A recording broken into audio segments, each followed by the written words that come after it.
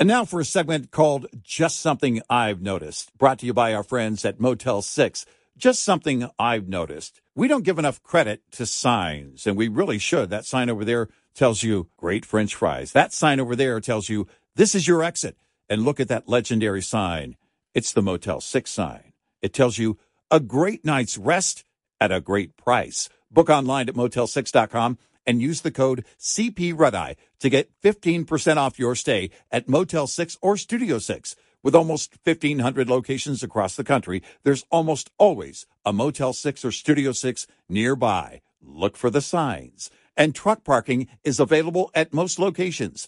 Enjoy a clean, comfortable room at a great price when you use the code CP Red-Eye. That's the letters CP Red-Eye, all one word, for 15% off your stay at motel6.com. That's a great deal. And that's just something I've noticed. Brought to you by Motel 6.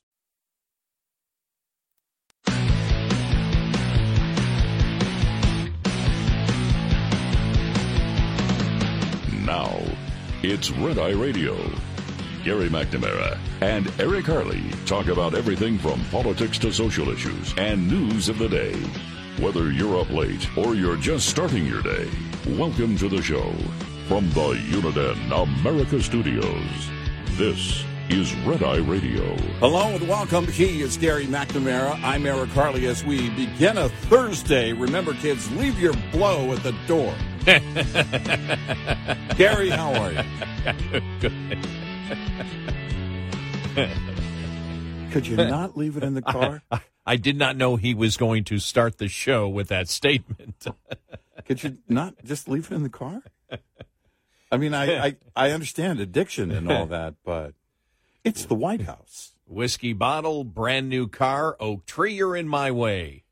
Yep. There's too much smoke and too much coke. Yeah. Something's going on inside you.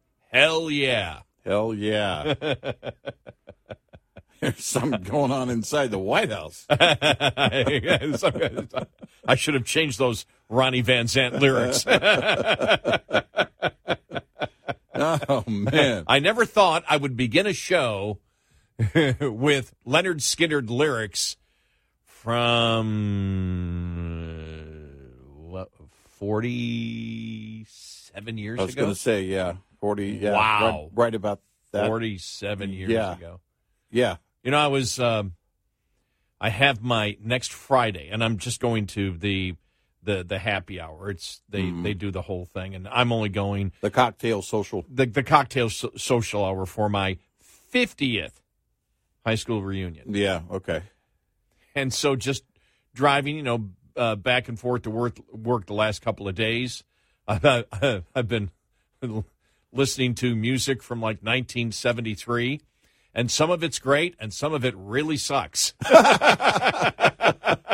Yeah, a couple of songs came across from that era recently, and I'm like, I don't get all the soft music, and there's of course, there are people that I don't get all that hard music, that are the opposite. But I'm like, man, I will tell you, I realized what a strange time it was when just in a 20-minute period, Gilbert O'Sullivan, you're a bad dog, baby. Get down. Yeah. Just horror. Yeah. And then, I can't think of the guy. He was actually from Buffalo, Playground in My Mind. Oh, you remember that song? Yeah. My name is Michael. I got a nickel. I'm like, oh, my God. This is just really. I can't think of the guy's name either. It just popped out of my mind. I can't remember either. And then it came on, and I'm thinking to myself, this could never play today. The Jimmy Castor Bunch, was it the Caveman song? Remember Bertha Butt? Oh, yeah. The Bertha Butt song. Yeah, you can't do that. You can't do that. You can't do that today. I'm listening to this going, I don't believe you could play this today. Yeah. Her name was Bertha Butt, one of the Butt sisters. She was a big woman. Yeah. A big woman. I'm like, oh, my God. Body shaming. Or is it? Well, actually, no, because he he seemed to be into it. I don't think he was shaming. He was observing something that he approved of. Apparently. Yeah. So, but then I don't know if did we say it? It was 2 weeks ago, and it's funny because Elton John just he's done now, finished his live touring, and it was I think about 2 weeks ago, which was the 50th anniversary of Saturday Night's All Right for Fighting being released. Yeah, wow. Like, wow. Yeah. Wow. That was... And the other thing is I had no idea. Remember The Sweet? Remember the band The Sweet? I remember the little band. Willie won't. Yeah. Okay. Yeah. I was just I just thought that was later. But yeah, it was interesting. Just you go back, and I said this a couple of years ago that I don't listen to oldies, and I realized the stuff from my senior year is definitely defined as oldies. It's a half century ago, and I just really never did, and not that I don't. There aren't some songs that I don't like. It's just, there's a lot of it that's just too poppy for me. Mm-hmm. But it's funny that when it comes up, when I hear it, and this has only been for a couple of years, it takes me right back to a particular place. A song will take me to an exact moment. And that I find really interesting because I really never did that before. Yeah. I just always graduated and, with new music all the way. Even today, most of what I listen to is new stuff. Yeah. It may be new stuff from old bands. The band Triumph takes me back to, and it's, they were popular, when I was a teenager. Mm-hmm. And, they were okay. They were a good band. But I just listened to them if somebody else had the tape or whatever. Yeah. And it immediately takes me back to Lake Amistad, Del Rio in the summer. Yeah. I mean, that's what it takes. And I went to a Triumph show one time, and we got front row tickets because a friend of a friend. And I had long hair, and something from their pyro landed in my hair. And it singed it. And a buddy of mine's like, and he was screaming at me, and I thought he was saying the band is on fire, but he was saying your hair's on fire. Wow. It actually was just kind of singed. It didn't burn up, but yeah. So almost like Wayne and Garth. Yeah. Where Garth is trying the lighter and lights the guy's hair. Exactly. Yeah, not quite that drastic. Yeah. But no, well, interesting day yesterday. I can't find it. You haven't been able to find it. It's impossible for us with our schedule, for example, to watch the entire, FBI, the Ray yesterday testifying. And the one thing that we asked is the one question that had to be asked, because it's what you're looking to do is make him answer a question. Yeah. And for the most part, he didn't answer a question. Or he would just say, they'd sit there, here's what we found. He goes, well, I disagree with that. Yeah. And then they'd move on. I mean, Jim Jordan, I have appreciated what Jim Jordan has done, but sometimes his manic style just goes from topic to topic to topic, and you never really get into anything. Right. You never get into it. And as one of the investigators, looking at it that way, I think he does a great job. Presenting it, though, is critical. Well, how you present everything is critical. Which is how I appreciated Trey Gowdy's approach. Yeah. Because he approached it like a prosecutor. And the entire point is politically, and because it's all politics. Yeah. And you're trying to show where the other party is, or the president or the FBI or whatever, that they're doing the wrong thing. Yeah. So it's all politics to begin with. But your goal is to convince independents. That's what your goal is. And the one question that we thought should have been asked, and I can't find anywhere where it was asked.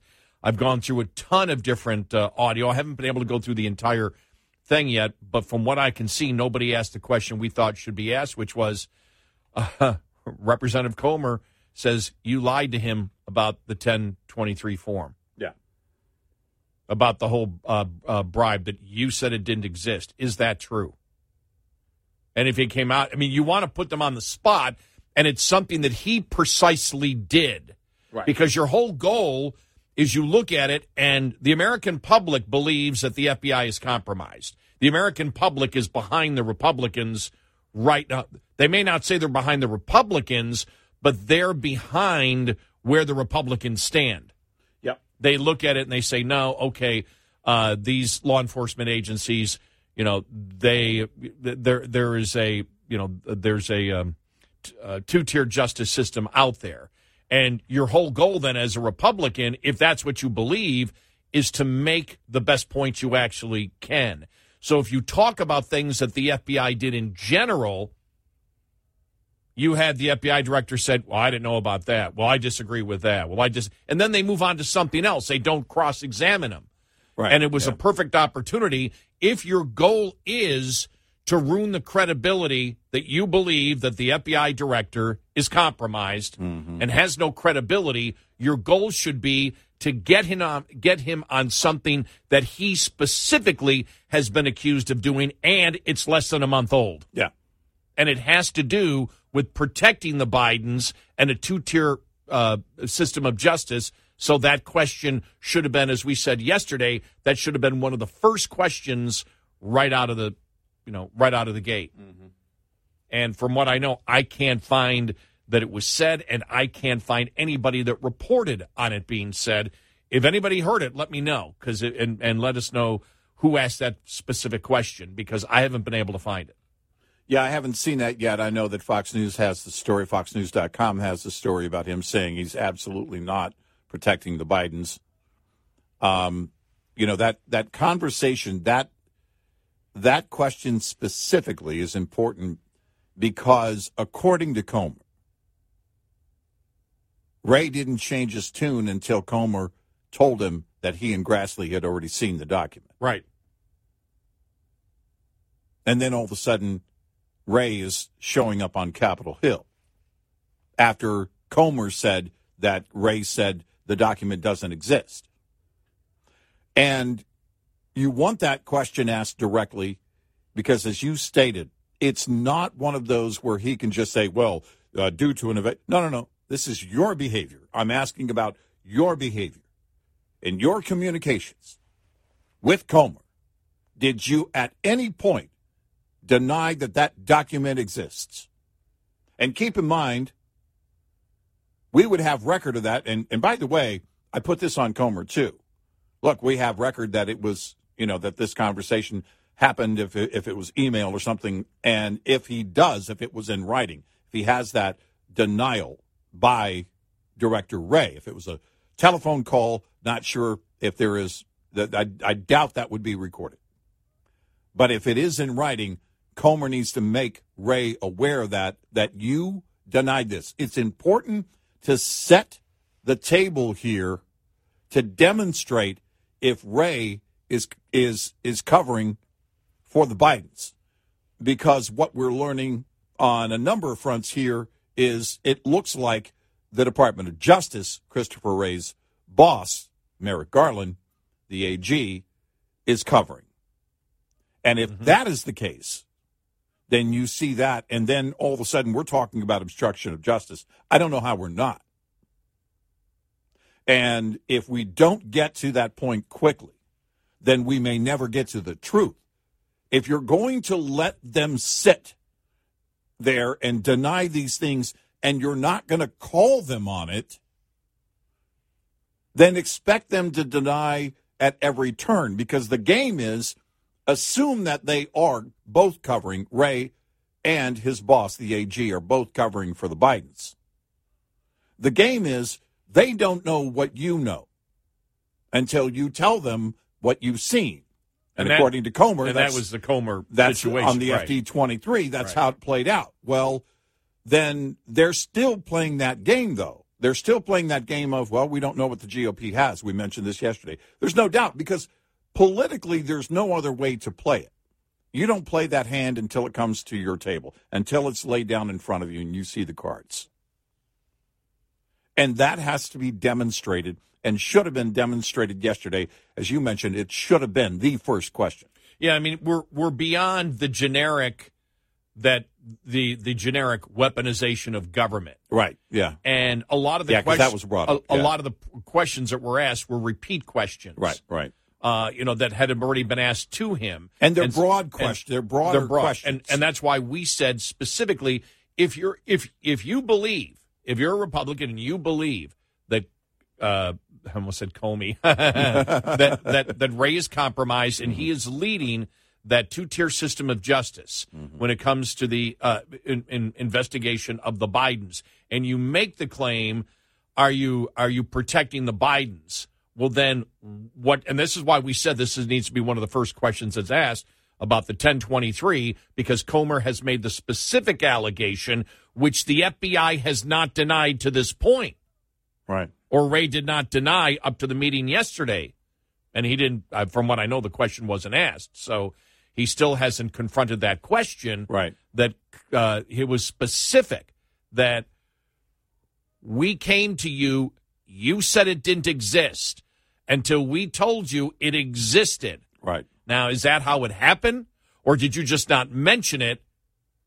But from the way Comer said it, by the way it's being reported, Comer is stating that Wray said it didn't exist. So he was lying to him. Right. If you're lying here, how do we believe anything else that you're saying? That's how you set the table. Exactly, because you're demonstrating that you are, in fact, covering up. Yes. And if that is the case, then it's only a matter of time before we find out officially that the AG is covering up, and you're able to prove that.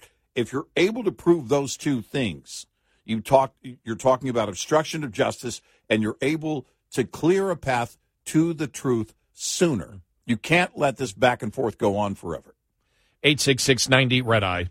Keep your engine humming in the heat this summer by keeping up with preventive maintenance. Think your PM is complete after your oil is changed? Think again. There's grease, transmission fluids, and gear oil to consider too. Transmission fluid, for example, prevents wear of gears, bearings, and bushings, protects against corrosion, and acts as a heat transfer fluid. You may not think about this every time you get behind the wheel, but as soon as it's not doing its job, you'll notice. Misapplication of transmission fluid can mean reduced fuel economy and abrupt or hard shifts if the static friction is too high. It can also cause sluggish operation at low temperatures if the viscosity is too high and leaking through seals if viscosity is too low. This report is brought to you by Shell Rotella. Shell Rotella, with advanced synthetic technology, is designed to help keep your rig running with more mileage and less maintenance. Get in touch with Red Eye Radio, toll free at 866-90-RED-EYE.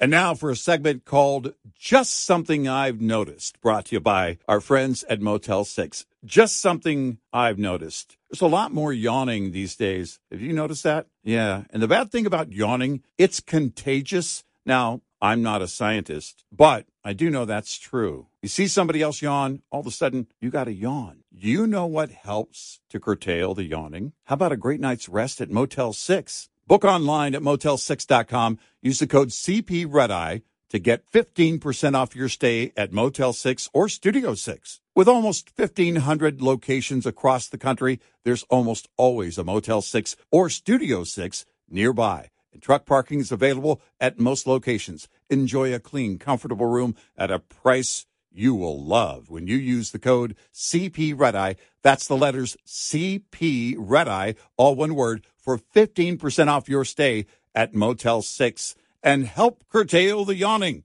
That's just something I've noticed. Brought to you by Motel 6.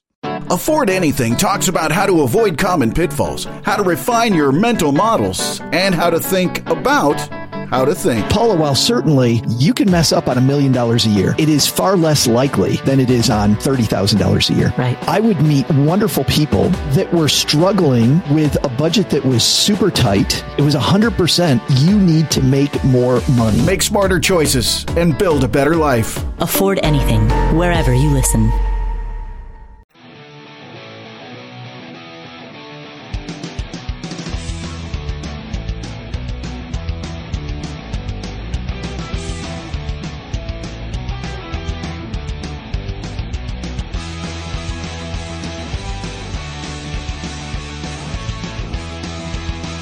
It's Rhode Island Radio. He is Eric Harley, and I'm Gary McNamara. Good morning. We'll get to some audio yesterday from FBI Director Wray's testimony in front of the House. Inflation. Yeah. Interesting that all the numbers came in under the median forecast for June.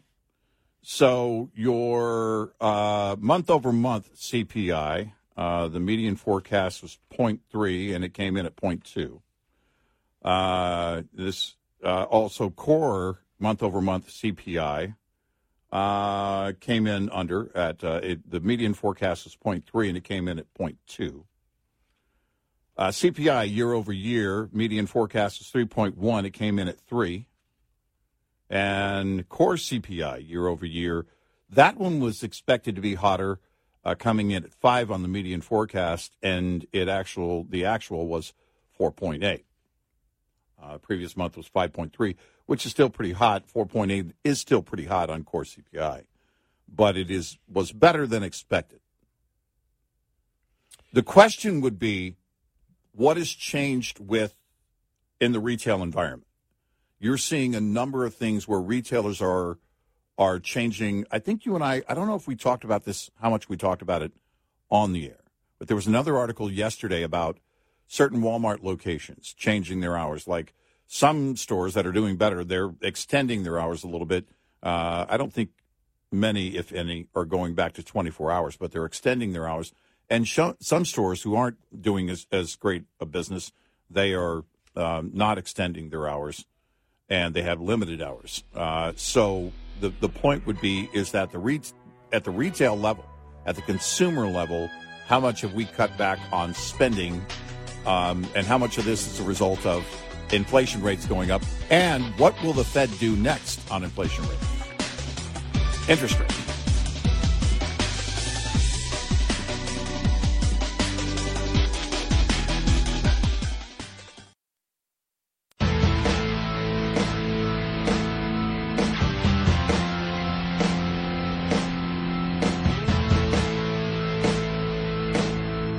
You're listening to Red Eye Radio from the Uniden America Studios. It's Red Eye Radio. He is Eric Harley, and I'm Gary McNamara. Good morning. All right, the bad part about the inflation numbers. When you look at it, hang on, I got a couple of, here we go. Car insurance and health care have been increasing. Mm-hmm. Auto insurance increased 16.9% over the past year. Wow. Yeah. And they don't have the healthcare numbers here where I'm looking at, but they also say healthcare numbers, or excuse me, health insurance numbers are also up drastically. Housing costs still going up. You and I have talked about what people buy each and every day. You know, the things that they have to have. Car insurance is one, healthcare is another. Rent, housing costs also continue to go up faster. Right. And so that's a problem.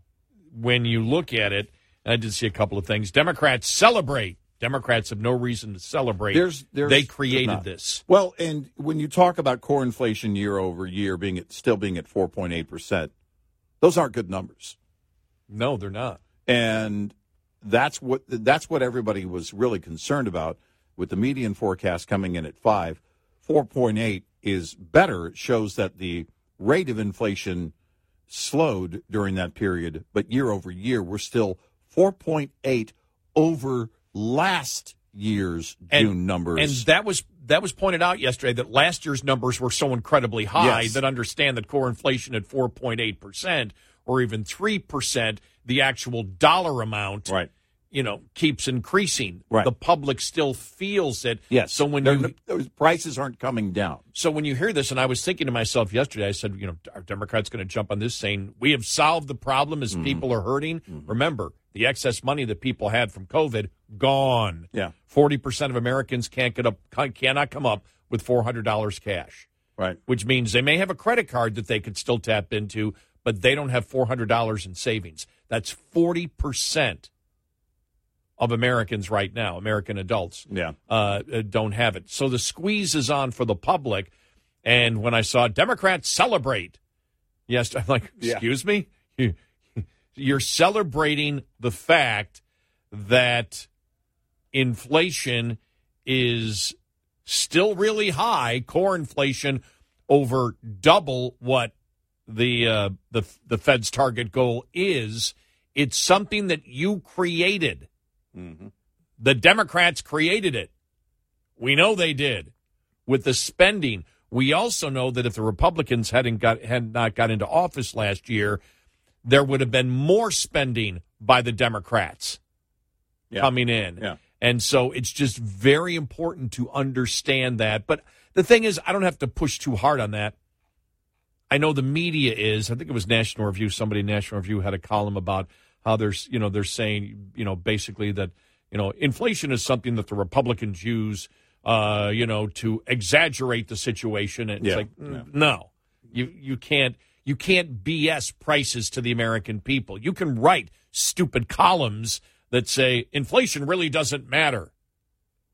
And all you are is out of touch to the American public. Yeah, Noah Rothman at National Review. The left can't mock people out of feeling inflation. Yeah. You can't try to pretend this doesn't exist. Because that's it. When we talk about inflation rates coming down, that doesn't mean prices are coming down. And we already know this. These are June numbers. The consumers already paid this.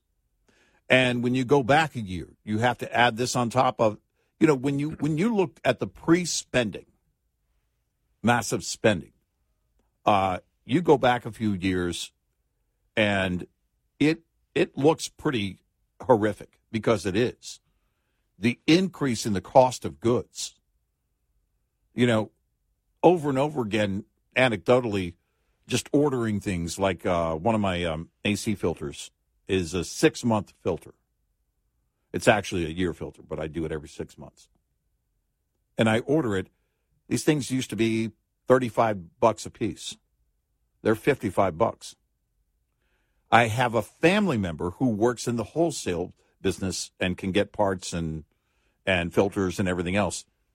And it's the same cost for them, at least their cost. And you're not going to, these are the things where you look at the cost of building a house. Like when you look at the values of homes, a lot of that has to do with building that same square footage today, right? Mm-hmm. You talk about replacing your home, if it's homeowners insurance or just the value of your home and what it's worth in that material costs, that labor costs.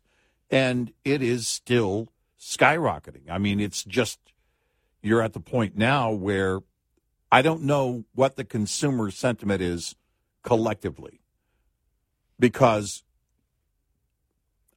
I would be reluctant to believe that we just settle in and say this is the new normal, because that pain keeps hitting you every day. You're reminded of that pain. It's like anything else that jumps in prices, and now everything else has jumped. And what I wonder here is, we saw, so many people being moved to part-time work. We've seen the tech layoffs, which Microsoft adds another 10,000 in layoffs. You see all of these things that are changing with labor. And keep in mind, we're still at a point where we need people for other roles in the economy. We need people for certain jobs, but there's still layoffs going on because of that mismatch that we've talked about. And when you have this, you're setting up a stagflation. You're setting up a slow economy. And whether we're technically getting to a recession or not, the pain is real. You can call it whatever you want. But the pain of going to the grocery store and having to make choices, the pain of deciding whether or not you're going to buy groceries or pay the light bill, That's all real. You know, when you just mentioned your air conditioner filter, there was I can't remember what it was, but I had that same kind of experience here in the last week. I can't remember what I wanted to buy, but it was I can't even remember if I bought it or not. I just remember that there was something that was roughly 90% higher than it was the last time I bought it. Yeah. And I can't remember what it was. So you just reminded me when you said the AC filter almost double what it was just a couple of years ago. And this was something like that, and it was I got to remember what it was. I went through a drive-through over the weekend and got 2 items, fast food, and the price for the 2 items and a medium diet soda was over $13. Now, if I order like DoorDash, I expect it to be the price to be a little bit higher, plus you're going to add a tip, and you pay for the convenience. I was going through the drive-thru, and I thought, wow, $13. And it wasn't a meal. I mean, it was my meal. It was my lunch. But we're talking 2 items and a medium soda, and it was over $13. And I thought to myself, well, I don't know what the inflation is. And here's another thing. I've noticed that grilled chicken items have disappeared off fast food menus. You'll still see it in salad. And at least in my experience, a number of the top fast food franchises have gotten rid of their grilled chicken sandwiches. And I don't know why that is. I don't know if it's too expensive and the price point is too high. They don't believe they can pass that along to the consumer. You still see it in a couple of different items like salads and stuff like that. But the grilled chicken sandwiches have disappeared from a number of the fast food menus.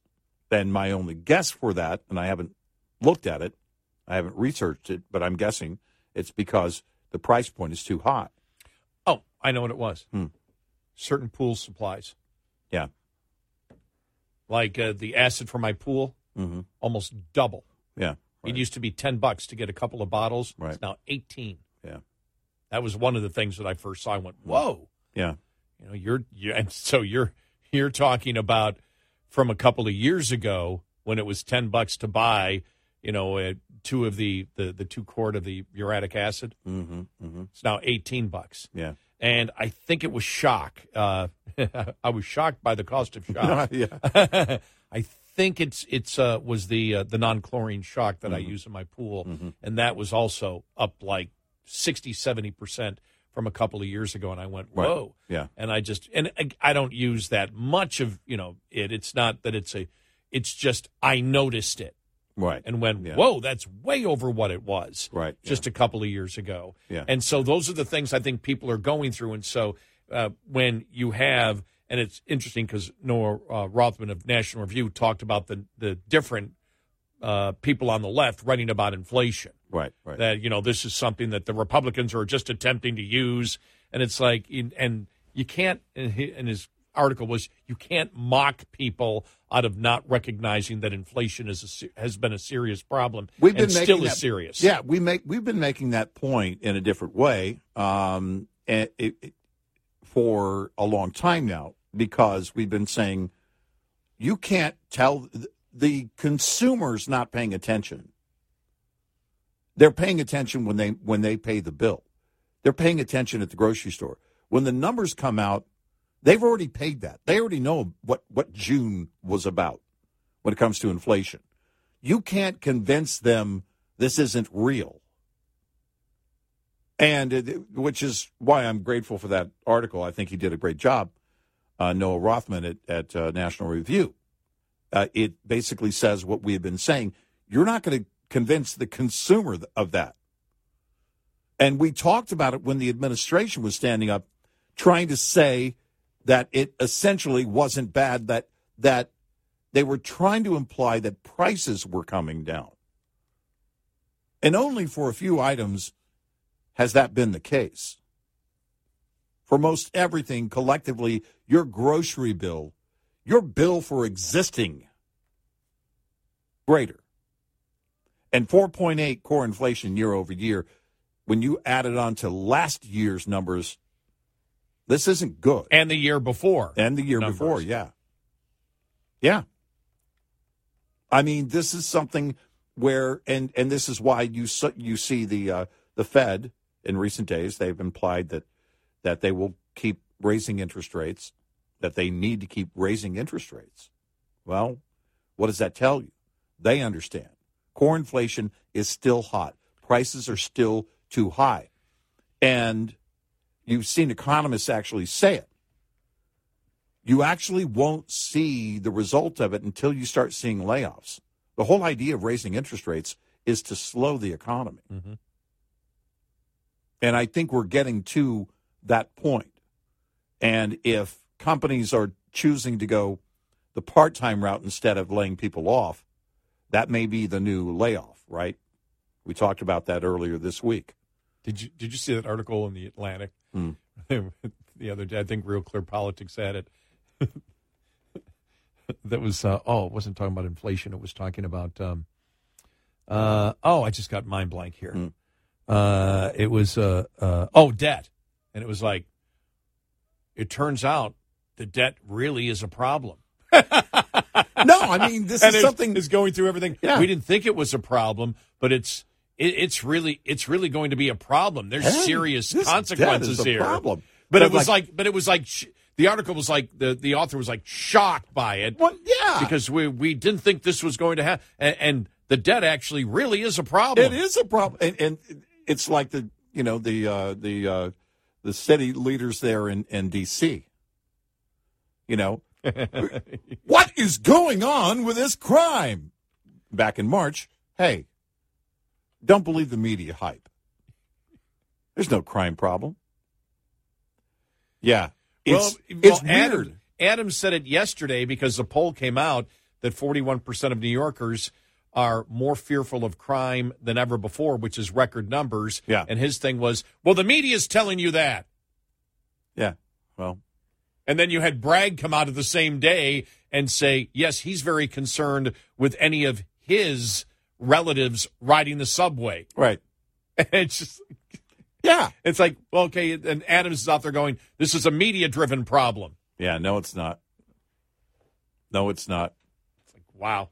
Yeah, the conservative media of New York City. How dare they? All the liberals are now reading the New York Post. Right, exactly. Yeah. 866-90 Red Eye. We'll be right back with more Red Eye Radio with Eric Harley and Gary McNamara.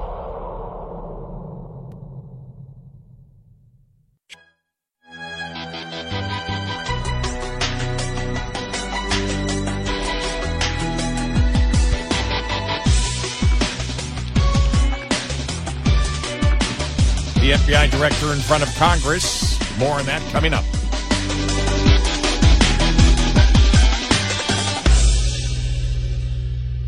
This is Red Eye Radio on Westwood One.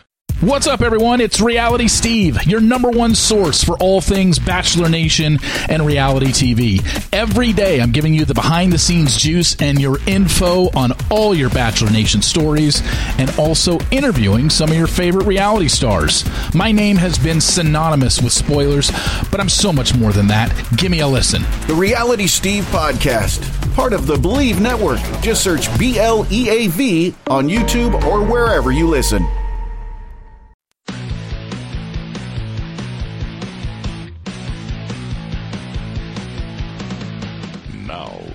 It's Red Eye Radio. Gary McNamara and Eric Harley talk about everything from politics to social issues and news of the day. Whether you're up late or you're just starting your day, welcome to the show. From the Uniden America Studios, this is Red Eye Radio. All across the USA and around the world, we are Red Eye Radio. Good morning. Welcome. Thank you for being here. You know, Eric, the one thing yesterday, I mean, Kamala Harris, they need to shut her up. I mean, they do. You saw the whole bathroom thing yesterday, that all of a sudden she starts talking about the inequity of airplane bathrooms, and it was like, What? with everything going on, what do you talk? I fly all the time, and I'm like, what are you talking about? The average, the average person does not fly as much as I do. Mm-hmm. The average person probably flies maybe once a year, or maybe not even that. On the average, I'd say it's less than that. Than that, yeah. And so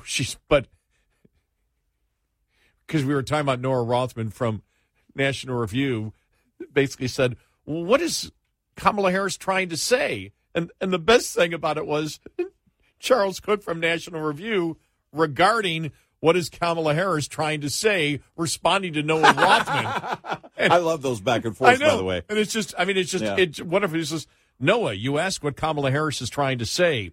And I think what's important is that it is time for us to agree that there are things that are available to us. Look, when you think about it, airplanes are the way we express our desire, and it is a desire, a real desire, a meaningful desire to travel when we need to live out our hope to transport ourselves from one place to another, which airplanes are kind of fancy from the perspective of Venn diagrams, which I love.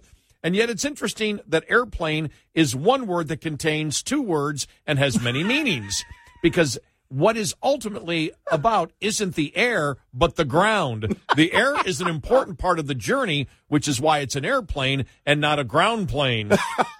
But as Doug and I often observe, what matters is getting there, the arriving, and not being where you were before. And part of the issue there is making sure that you determine where you are going, which will help predict where you will end up. Oh, my gosh. Perfect. As if Kamala wrote it herself. I know. Seriously. Just perfect. Gee. Yeah. And so the whole thing with the airplane bathrooms, it's like with all the problems we're facing, she finally, something maybe Kamala may be able to handle, because you saw her talking about AI. It's like, let's get her on the implications of artificial intelligence over the next couple of decades. Yeah. And I'm like, but finally, I think they may have something that she could handle. The crapper. Yeah, there you go. No, if you're going to talk about something, then stay in your wheelhouse. That's what I always say. So, my God, it just... Yeah. Wow. And it's, how many have there been over just this week? 2 or 3 times? Yeah. And it's like, oh, man... You got to be kidding me. Yeah. And he's probably not healthy enough to make a second term. Just keep that in mind. Yeah. Wow. All right, let's go to the hearing yesterday. Just give you an example of what it was like, and we'll go to Chip Roy asking FBI Director Wray about a number of issues concerning Hunter Biden and Trump and all that other neat stuff. Brian Auten was one of the FBI intelligence analysts who interviewed Igor Danchenko, the principal source of the Steele dossier, in January 2017, correct? I believe that's in the Durham report. And Danchenko explained that the dossier allegations were BS, yet the FBI did not reveal that to the FISA court. Instead, the FBI continued to use those allegations in 2 more sworn FISA applications about President Trump and Putin, correct? Well, again, I want to let Mr. Durham's report speak for itself. Okay, but as director of the FBI, those are the facts of the FBI under your watch. The FBI conducted... No, sir, I'm sorry. It's important. Not under my watch. Those are the facts. I'm getting to the part under your watch. Okay.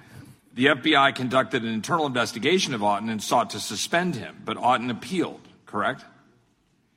I can't discuss a specific pending personnel matter. Okay, well, according to recent reports, those are the facts. Nevertheless, in 2020, after Senators Grassley and Johnson highlighted evidence of potential financial crimes and corruption against the Biden family, the FBI assigned Auten to compile an assessment which was used to characterize the Biden revelations as Russian disinformation. The evidence Grassley and Johnson had collected were mostly financial records and could easily have been corroborated as authentic. And by then, the FBI had the Hunter laptop in its possession for over a year, so it knew the lucrative payments of the Bidens from corrupt and anti-American regimes were authentic. How on earth did the FBI empower an agent under investigation for potentially corrupt performance and abuse of FISA in one politically flawed investigation, a Democrat operative-driven case against President Trump, to play a key role and to undermine a second politically fraught investigation, a case against the Bidens? How's that possible? How can you allow that to occur in the Federal Bureau of Investigation, as my colleagues on the other side of the aisle say, the elite law enforcement agency of the United States? How does that occur? I can't, at the moment, discuss a pending personnel matter. I can tell you that every employee who in any way touched the Crossfire Hurricane matter has been referred to our Office of Professional Responsibility, our disciplinary arm. Are you concerned about this activity by the FBI and what was communicated to the FISA court? Does that concern you as the director of the FBI? I consider the conduct that was described in the Durham report as totally unacceptable and unrepresentative of what I see from the FBI every day and must never be allowed to happen again. And have there been consequences as a result? Is Mr. Auten, has he had consequences? Well, again, I can't speak to pending personnel matters. As you would perhaps remember from your own time in law enforcement, because we were working closely with Mr. Durham and I assigned agents to help him, at his request, we slowed down the administrative process to allow his investigation to complete itself. Now that it is complete, our personnel processes are very much ongoing. Well, I think it is more than troubling that under your watch, we see that this continued to occur, and you have Auten continued to be empowered after there was an investigation and after there was an effort by the FBI to look into why he would go to the FISA court and give wrong information. I mean, the issue here has been wrapped up in a cloud of politics, but the fact is the American people deserve to know how the FISA court is being abused and how it's being abused against the former president and against them, in light of the reports that we saw Mr. Johnson from Louisiana put forward that was in a court filing and a court report. I want to move on to another topic. On September 23rd, 2022, 20 heavily armed agents stormed the home of Mark Houck. You're familiar with this? I'm familiar with the Houck case a little bit, yes. And this was after Mr. Houck. By the way, that's a lie. A little bit, the Mark Houck case. Yeah. That's a little bit. A little bit. Houck's lawyer reached out and said he would appear voluntarily because the incident in question occurred almost in a year earlier in October of 2021, so a year earlier. And the question here I have, local authorities investigated the incident but concluded there was no case. After the jury met for roughly an hour, Houck was acquitted. How on earth did Mark Houck end up having the FBI send several armed agents along with local authorities to arrest him at gunpoint? And do you approve it? Did you approve of that? Well, let me start where you ended.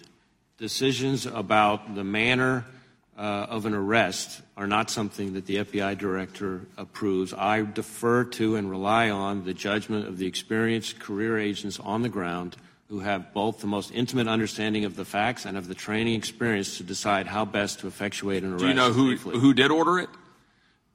And my understanding is that arrest was conducted in our Philadelphia division by career agents with a combined 40 years of FBI experience. Do you approve of the raid now in retrospect?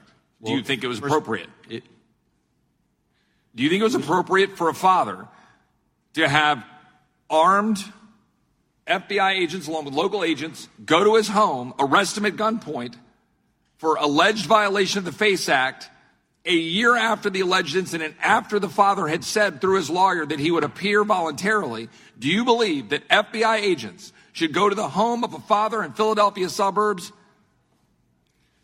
I'm not going to second guess the judgment of the career agents on the ground who made the determination. But your job is to second guess and look at what they are doing. Your job is to review what they do. Your job is to protect the American people from a tyrannical FBI storming the home of an American family. I could not disagree more with your description of the FBI as tyrannical. And you don't believe it's tyrannical that FBI agents were a part of storming a father's home in suburban Philadelphia? Mr. Chairman. Time of the gentleman's expired. So you never get to actually confront him. the time constraints there, because he was what Roy was talking about was the tyrannical incident that happened with the FBI. Yeah. And so he just changes it to, I will not say that the FBI is tyrannical overall in a broad sense. Because the FBI does many good things. We're not talking about the good things. We know the FBI is a huge organization with many branches across the country. And many FBI agents do the right thing, including many of the whistleblowers that have looked at the FBI and said there's a ton of rot inside the FBI. And so his statement is, oh, I disagree with it. Well, no. What about this? Well, I can't answer it. I won't second guess. So you're not going to make a judgment. You're saying when something wrong happens, I will not make a judgment. Yeah. I will trust the people on the ground. I'm not going to make a judgment. To do with it. Right. And I had nothing to do with it because I'm the FBI director. Right. And I won't judge it after it happens. And I won't tell you whether it's right or wrong.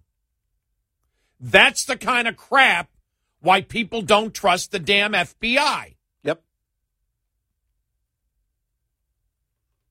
He sounds just like Comey. And by the way, if there's absolutely just like Comey. And if there's FBI agents listening right now, they agree with me. Yeah. The good FBI agents agree. They go, no, you can't do that. And the House case was just, a travesty of justice. And people don't know it. This was a guy who was outside an abortion clinic with his son. Mm-hmm.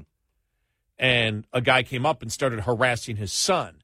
And basically he sort of touched him and pushed him away. Right. Because he was harassing his son. Mm-hmm. The locals came and said, there's no case here. Right. The FBI, let him know through his lawyer. They were investigating him, and the lawyer said, well, if you want him to appear, he'll be there. We will voluntarily surrender. Right. If you plan on arresting him, he will voluntarily surrender. This was a touch and a push.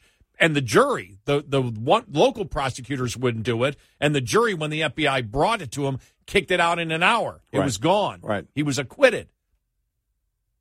And the FBI goes after with him and then shows up with guns and everything else early in the morning in front of his kids. Right.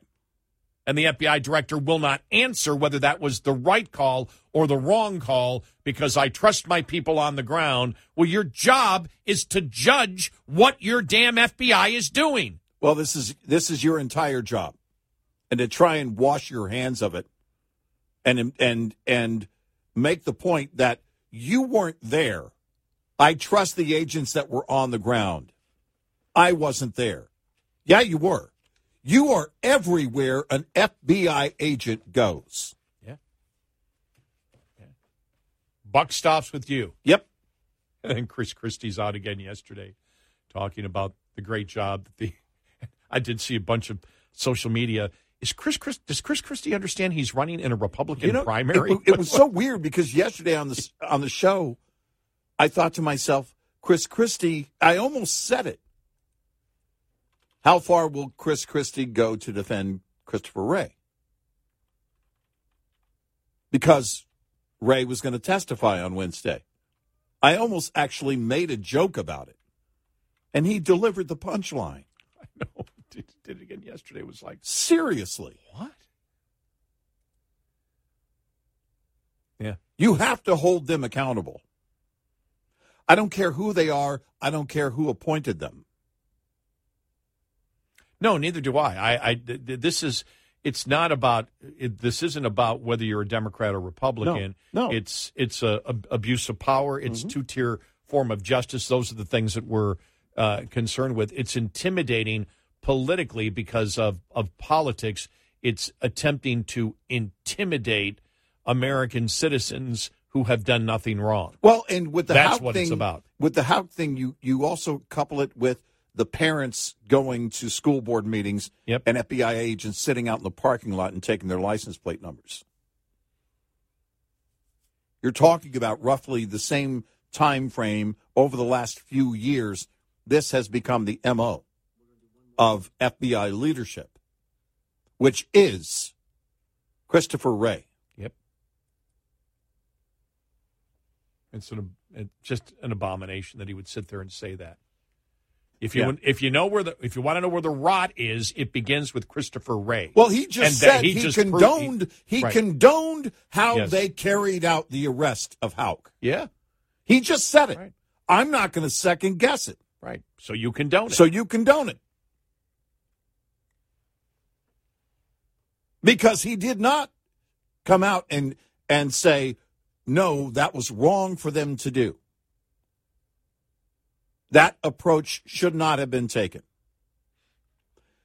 The boss isn't supposed to second guess what his employees do. Yeah. Well, that's not how the world works. Right. That alone gets you fired. Right.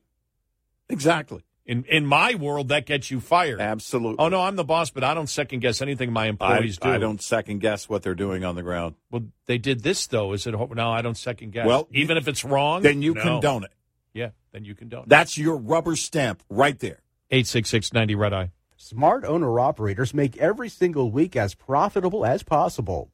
One trip is not enough time to be considered profitable or unprofitable, and an entire month may be too much time to manage. 1 week is the right amount of time to deal with efficiently. To do so, look at the advantages and disadvantages of every day of the week. Match trip length to the optimum day of the week. Plan to deliver on the day you have the best opportunity of getting a load.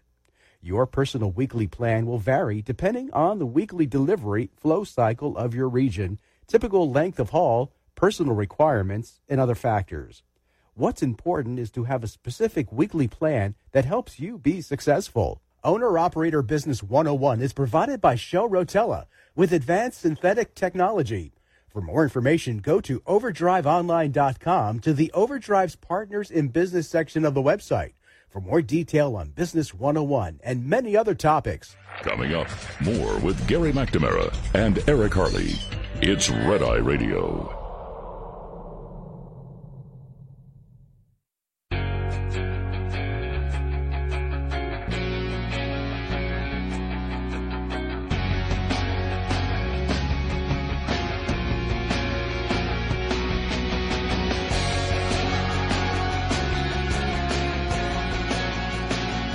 It's Red Eye Radio. He is Eric Harley, and I'm Gary McNamara.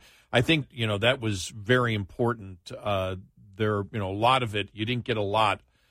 Things didn't really change much with the testimony of Ray yesterday. It was sort of the typical back and forth that we've already seen. Yeah. We've seen that over the last year already. But I think that was a very important moment from Chip Roy. I wish that he could have gone further in that and said, excuse me, if you're saying you're not second guessing, then you're saying you approve of what they did. Yeah. Or it. Because the only other possibility is the fact that they did wrong, but you're not going to tell them. So you're saying you approve and you will not challenge wrong FBI behavior. It's one or the other. Look, if you're not going to correct it in any way, then you condone it and you own it. As director, you have to. That's the way it goes. I'm not going to question what they do on the ground. Nobody's questioning what they do on the ground. We're talking about your leadership. That's why you're here. We're literally questioning your leadership today. Right.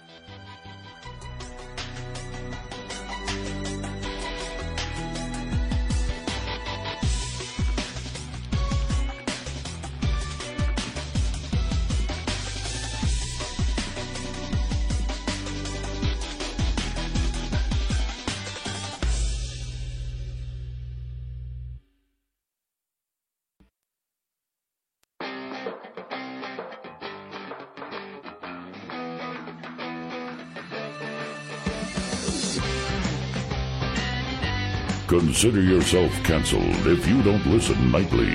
Red Eye Radio.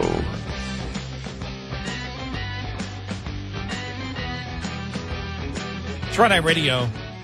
It's Eric Harley, and I'm Gary McNamara, so I'm chuckling over this story here. Yeah, what do you got? CNN apologizes after LGBTQ activist rage at network for misgendering Dylan Mulvaney. CNN anchor Kate Bolden apologized Wednesday after a correspondent allegedly misgendered trans women and biological male Dylan Mulvaney. Multiple LGBTQ Twitter activists ripped a Tuesday segment on CNN News Central during which Ryan Young reported on the ongoing backlash against Bud Light for making the trans activist a brand spokesperson after Young referred to Mulvaney as he twice. The anchor took a moment on the air the next day to say, "We apologize for that error," but there was no error. No. We have stated this, a number of conservative outlets. We've seen Fox, New York Post, rail against the radical transgender movement and the concept that a biological male can be a biological female, yet at the same time, they will use the preferred pronoun of that person, which by definition sets the sexuality of that person. Right. Sets the sex of that person, not sexuality. The sex of that person. Well, especially in reporting, because the idea is to cause that confusion. To label he as she, and then when they write the story that way, and then they have to go back, someone has to correct something, and the reader's going, well, wait a minute. Is it a he or a she? Right. Is this person a biological male or a biological female? And it's important in the reporting. For accuracy. Well, so that the consumer of that news product, whatever it is, knows what you're talking about. Because if you say she wants to compete with other females in sports, people go, okay, then she should do that. Right. If you say he wants to compete with females, there's where the question comes in. So if you're not going to report it accurately, then it doesn't make any sense. And you don't have a point to make if you're going to editorialize at all. Then there's not a point to make unless you're talking about the differences. Right. The left doesn't want you doing that. I don't care what the left wants. No. If we're having a discussion about it, and you're saying he wants to play on my daughter's team, I'm going to say, no, I don't think he should be able to. It's not that difficult. If they change their name, they change their name. That's fine. However they want to live their life, they can live their life. And, but when we get to this point, then you get to the point of, when I almost said major news organization, but it's CNN. When a news organization, formerly a major news organization, has to go back, feels like they have to go back and correct themselves, then you get closer to the public sentiment. This is how this all works.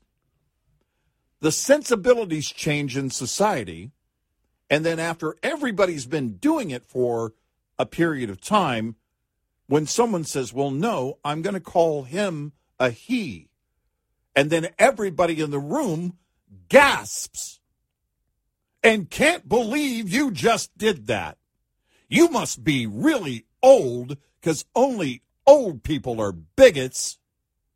And that's how that works. They change the sensibilities of people so they can get the political will to change the laws surrounding the language, right, which is changing the First Amendment. It's all a part of the left to number one, change the meaning of words, change definition of words, in order to confuse people. I mean, right. we've seen it. We've seen it. Anti-racism is now actually racism. Right. Anti-racism is the belief that you judge people by groups. Yeah. It's like, what the hell are you talking about? And when you actually get through it, the average person doesn't go through their day thinking about that. We do. That's what we do for a living. Yeah. And so we pay attention to these things. And as Rush Limbaugh said, words mean something. Yeah, words have a meaning. And as we know, the left doesn't want. They want words to mean whatever will push their narrative forward at that particular moment. And we have seen the hilarious juxtaposition of the left and the radical transgender activist movement just on the fact that they can't decide where they even stand on sex versus gender.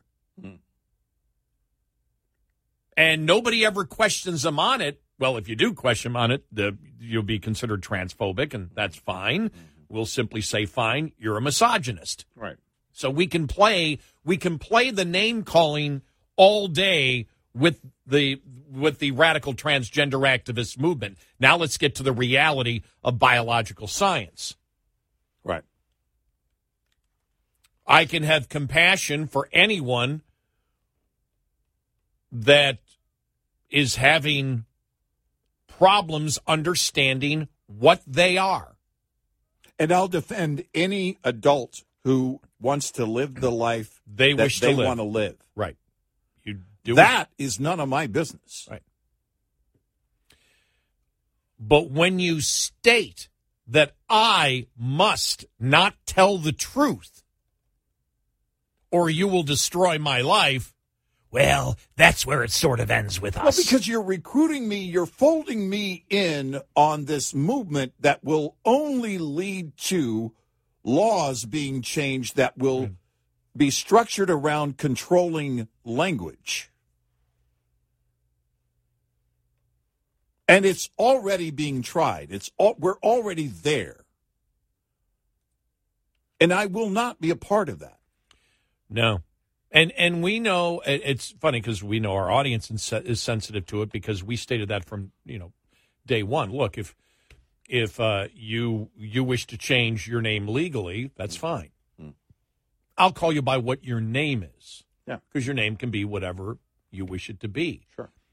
But your pronoun, the he or she, which defines the sex that you are, the biological sex that you are, that isn't debatable with us. Right. I know Jordan Peterson said, well, we may do that if, we have a conversation personally. I would disagree with Jordan Peterson on that. I would not. Mm-hmm.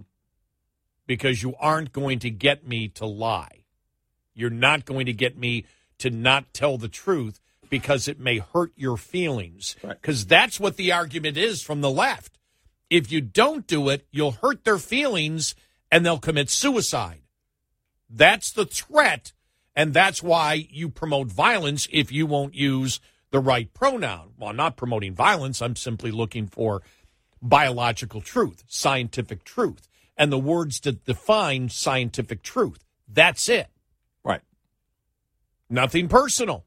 No. In the arena of ideas, I will tell you that you are wrong. If your argument is it doesn't matter whether I'm wrong, you hurt my feelings and therefore I'll commit suicide, that is not a argument of reason. Right. Correct. End of story. And I know that our audience is sensitive on it because a couple of times we've been reading from an article that has, said that and then backed up. We've said it. And a couple times got caught where we didn't say, oop, they said he. And our audience said, you just said. Well, actually, we didn't say it. We were reading an article. Right. And once in a while, the word will slip through. But that's the whole point, though. And that's why our audience is sensitive to it, because they see it happening and they want it called out every single time, as we want it called out every single time we see it. But with the number of articles we read, I think once or twice it slipped. Yeah. Where we didn't correct the article when they said, for example, Dylan Mulvaney, she, and we might have read it from the article, but And when somebody's brought it up, we go, great point. Thank you so much. You know, sorry we missed it. But everybody knows where we stand on it, and it's nothing personal. It's simply, if you say to us, we must lie, because that's what you're saying, we must lie so we don't hurt somebody's feelings because they may harm themselves, then there's no business us even doing a talk show. Right. Because everybody is offended by everything these days, which would be exactly what they would want to do. Either agree with our narrative or shut up. Exactly. You should be shut down. Right. Well, sorry, it doesn't work that way in the real world. No, it does not. No, it does not. So, and, you know, they get into, let me see in this Fox article whether they use the pronoun or not, or whether they look to, I wonder how many media outlets are looking to avoid it, just using the name of the person. While talking about his interviews, Young misgendered Mulvaney twice. He said one bar was telling us that they're not going to serve Bud Light because they don't like the way Dylan Mulvaney. Okay, they go through it here. Okay, I don't see it where they've actually in the story done it. We've seen it in the New York Post, though, constantly. Yeah. New York Post constantly will rail against the liberal transgender activist movement and then use will use that person's preferred pronoun. Right. Which, again, is defeating your entire argument of writing a story that way. Yeah, exactly. Which confuses me. Yep. It's and again, you know, we discuss the issues.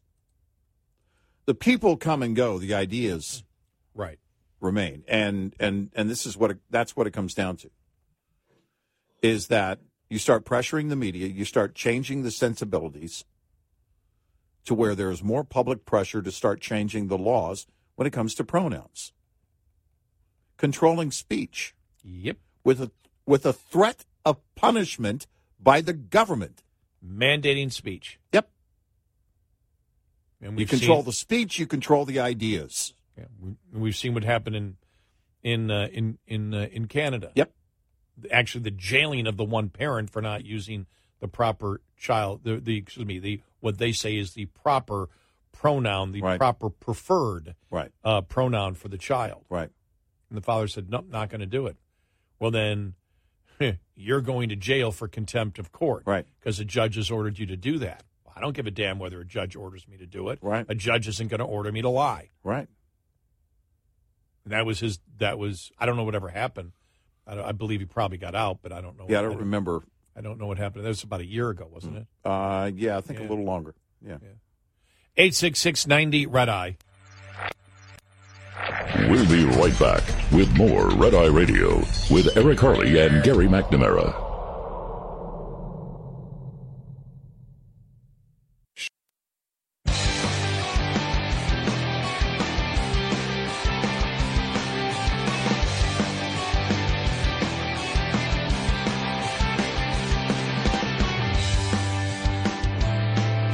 It's Red Eye Radio. He is Eric Harley, and I'm Gary McNamara, 866-90 Red Eye. Coming up following the top of the hour. Wow. We could have an writer's strike. We have a writer's strike, but now an actor's strike that could shut down everything.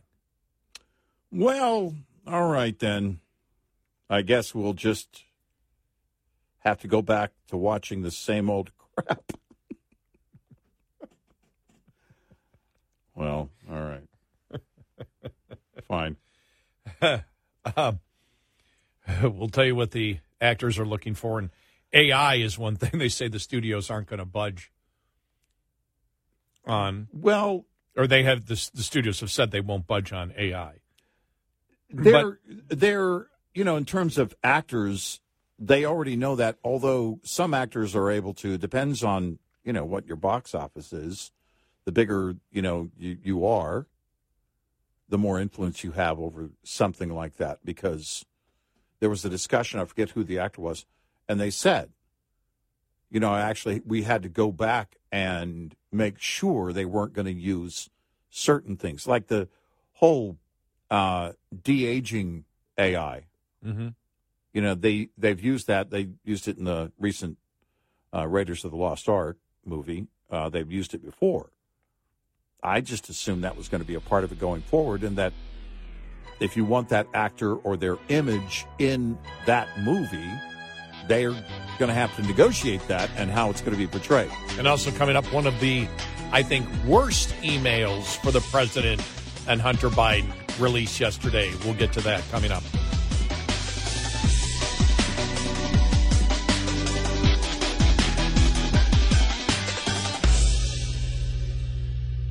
This is Red Eye Radio on Westwood One.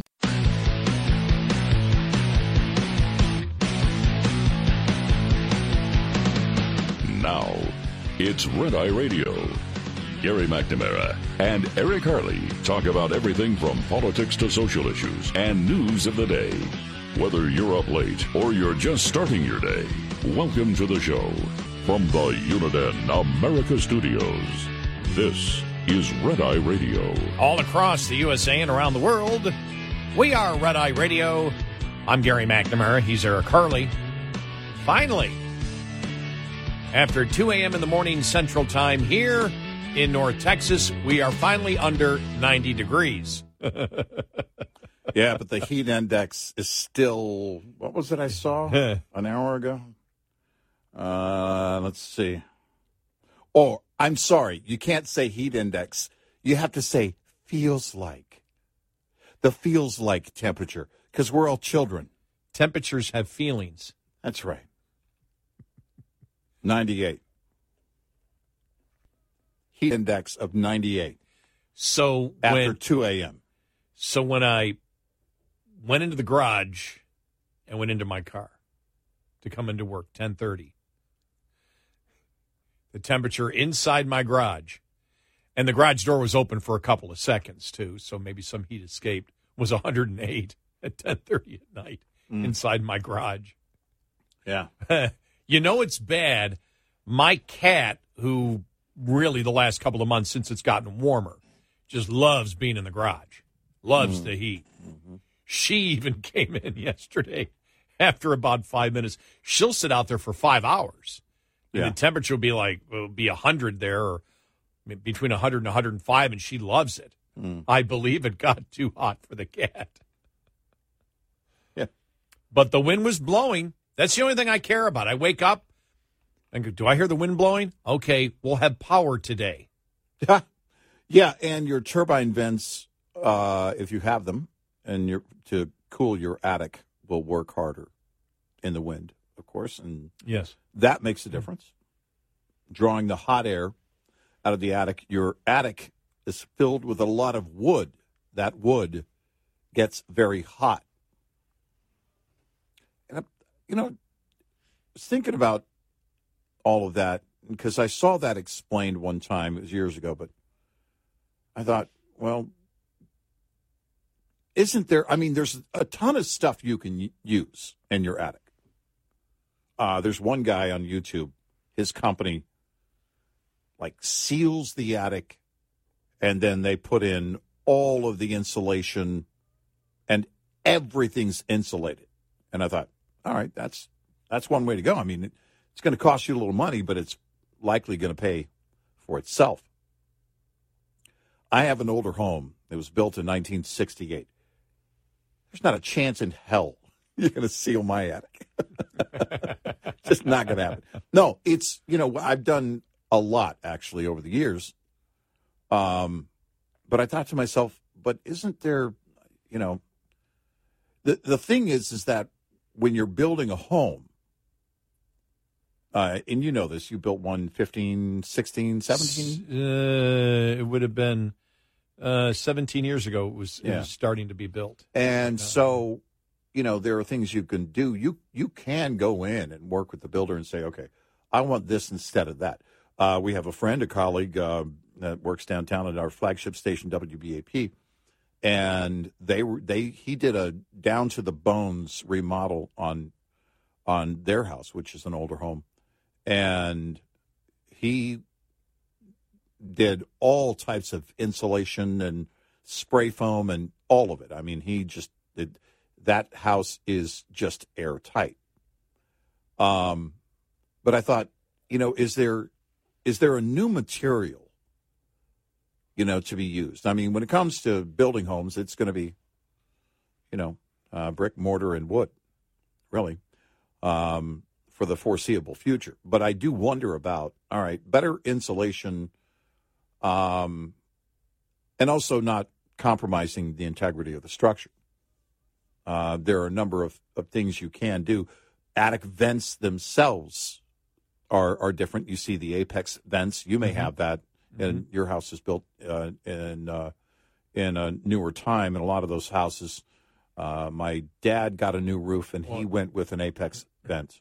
Yeah, I've got the apex vents, and you have, where the gutters are, where it comes out. Mm-hmm. That's all vented there, right? All around the entire house. Yeah, so. I installed I did my own on that. I did the soffit vents. I installed 18 on my home, and it made, this is when I first moved in, so almost 20 years ago. It made a huge difference because the cooler air down below rises, or the warm air rises, but it brings that cooler air through the attic and creates that draw so that hot air is leaving the attic. But when the cool air is 105...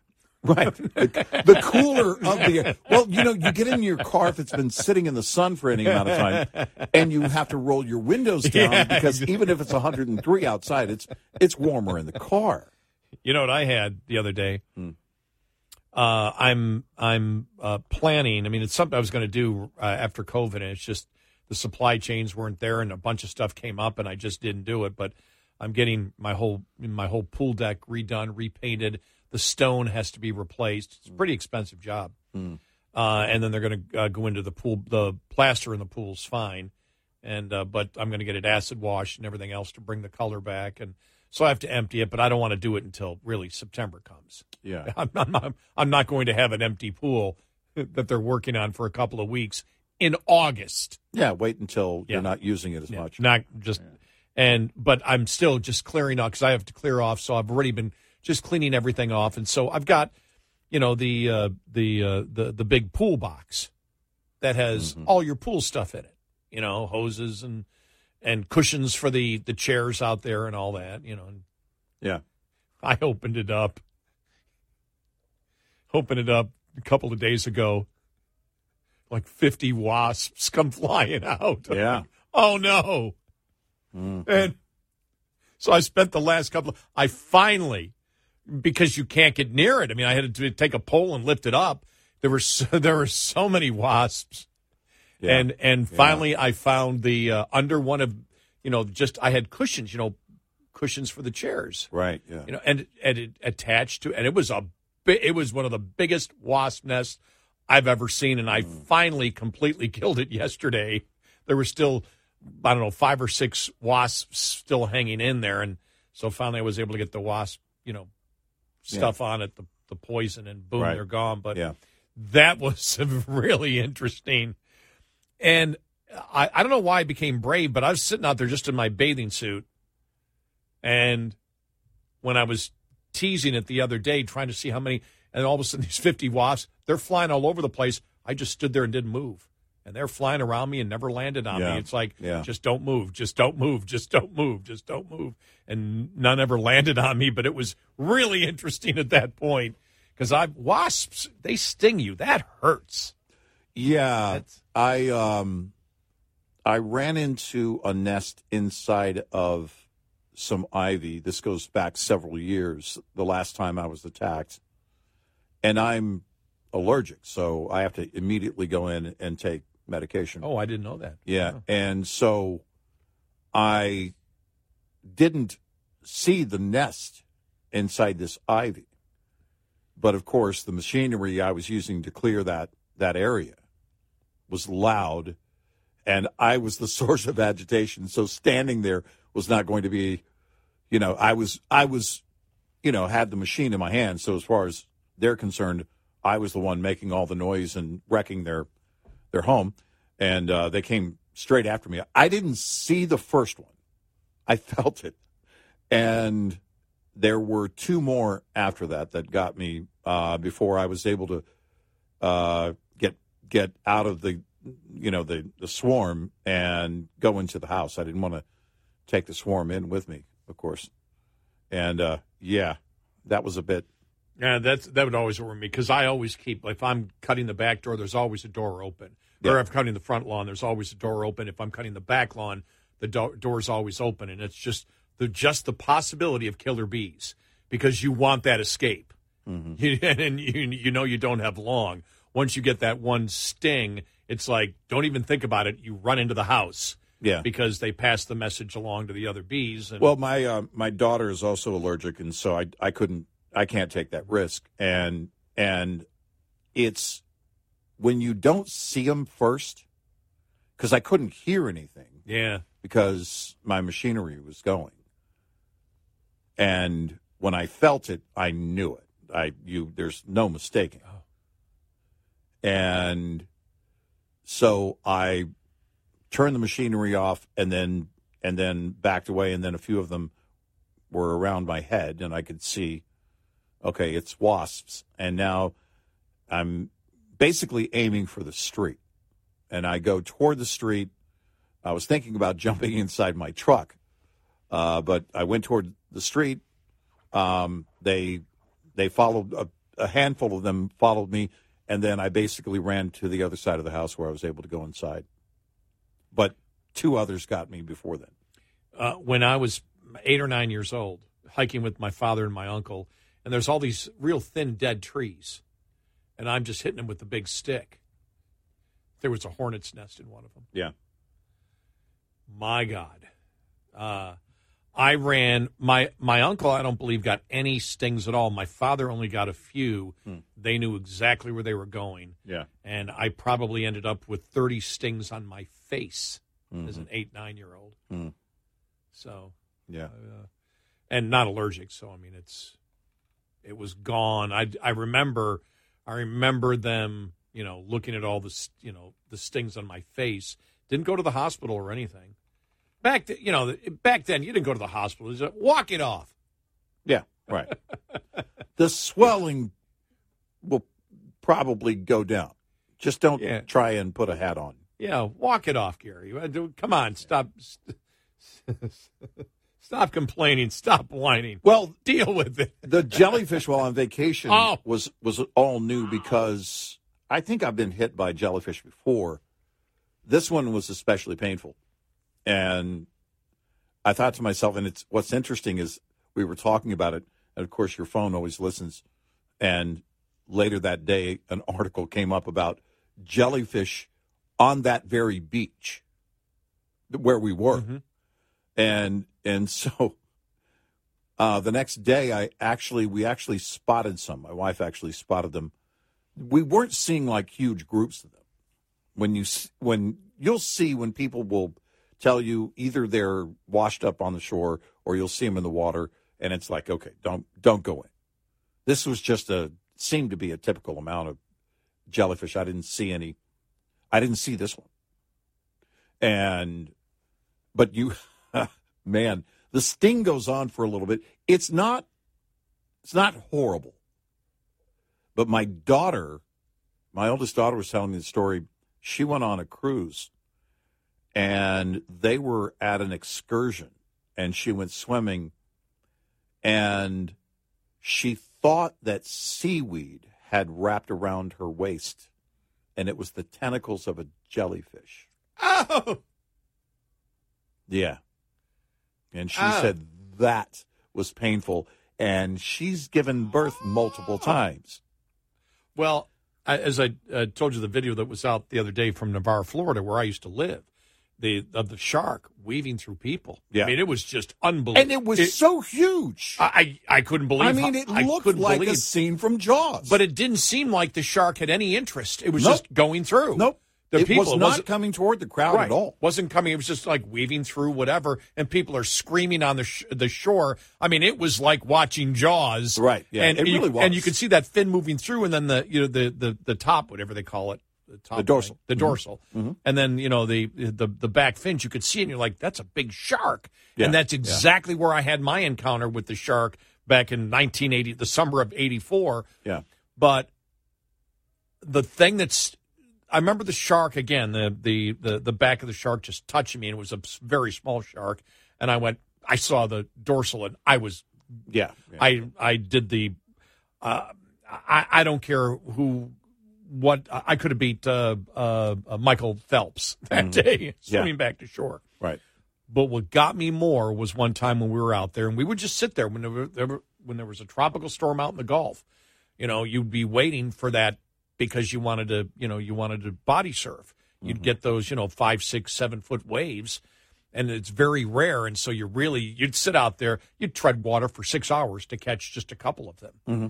And we're sitting out there treading water probably in about 10 feet. The waves are going up and down, so you're going up, and then you're coming down. And you can even hit the sand and then go back up again.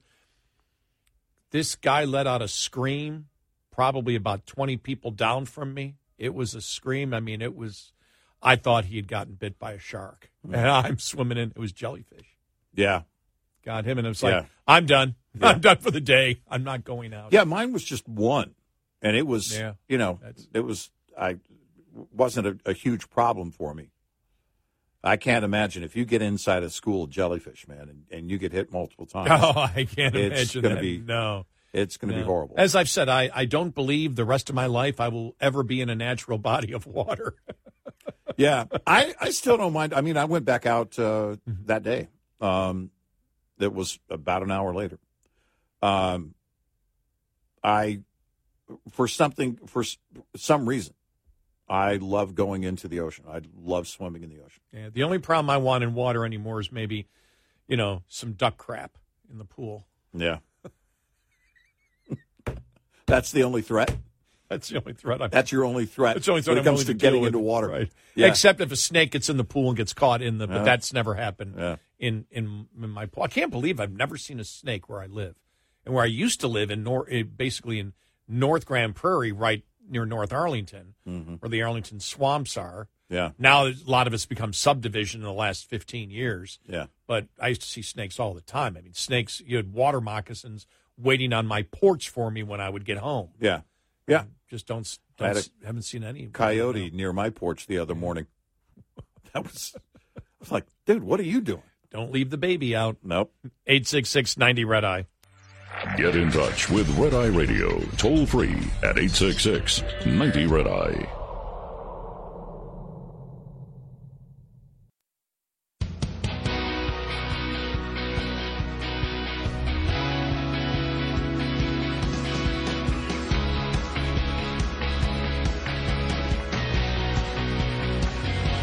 It's Red Eye Radio. He's Eric Carly, and I'm Gary McNamara. Coming up on the bottom of the hour, the IRS whistleblowers to testify next week. That is Shapley and whistleblower X.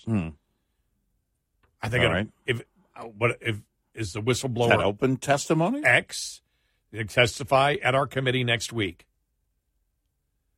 They're going to blur out the face, or just wear a COVID mask. Yeah, that works for everything now, right? It came out yesterday. IRS whistleblower Gary Shapley and whistleblower X will testify at our committee next week. These whistleblowers have provided information about the Justice Department refusal to follow evidence that implicated Joe Biden tipped off Hunter Biden's attorneys. They could do it by computer with their face blurred and their voice distorted. So, or Shapley's there and whistleblower X is somewhere else. Mm-hmm. That's what I mean. Either just the video or just the audio or whatever. Where whistleblower X can. That really is interesting. So we'll get to that, and also this email that came out. We talked about that it's more than just drip, drip, drip a couple of times a week. It's like boom. Well, this email that came out yesterday, not a lot of publicity in the general media, but it's like because this is actually a representative Burisma. Yeah. Talking to Hunter, Devin Archer, and a couple of other associates about specifically what the plan is. And the plan is to get high U.S. government officials to do whatever they can to help the president of Burisma. Yeah.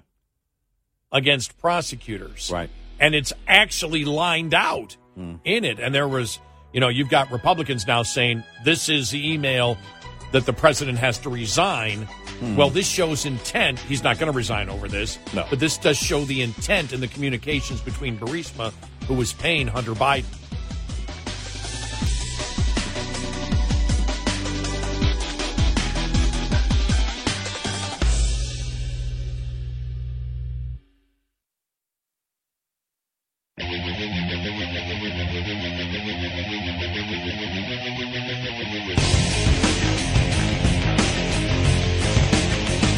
You're listening to Red Eye Radio from the Uniden America Studios.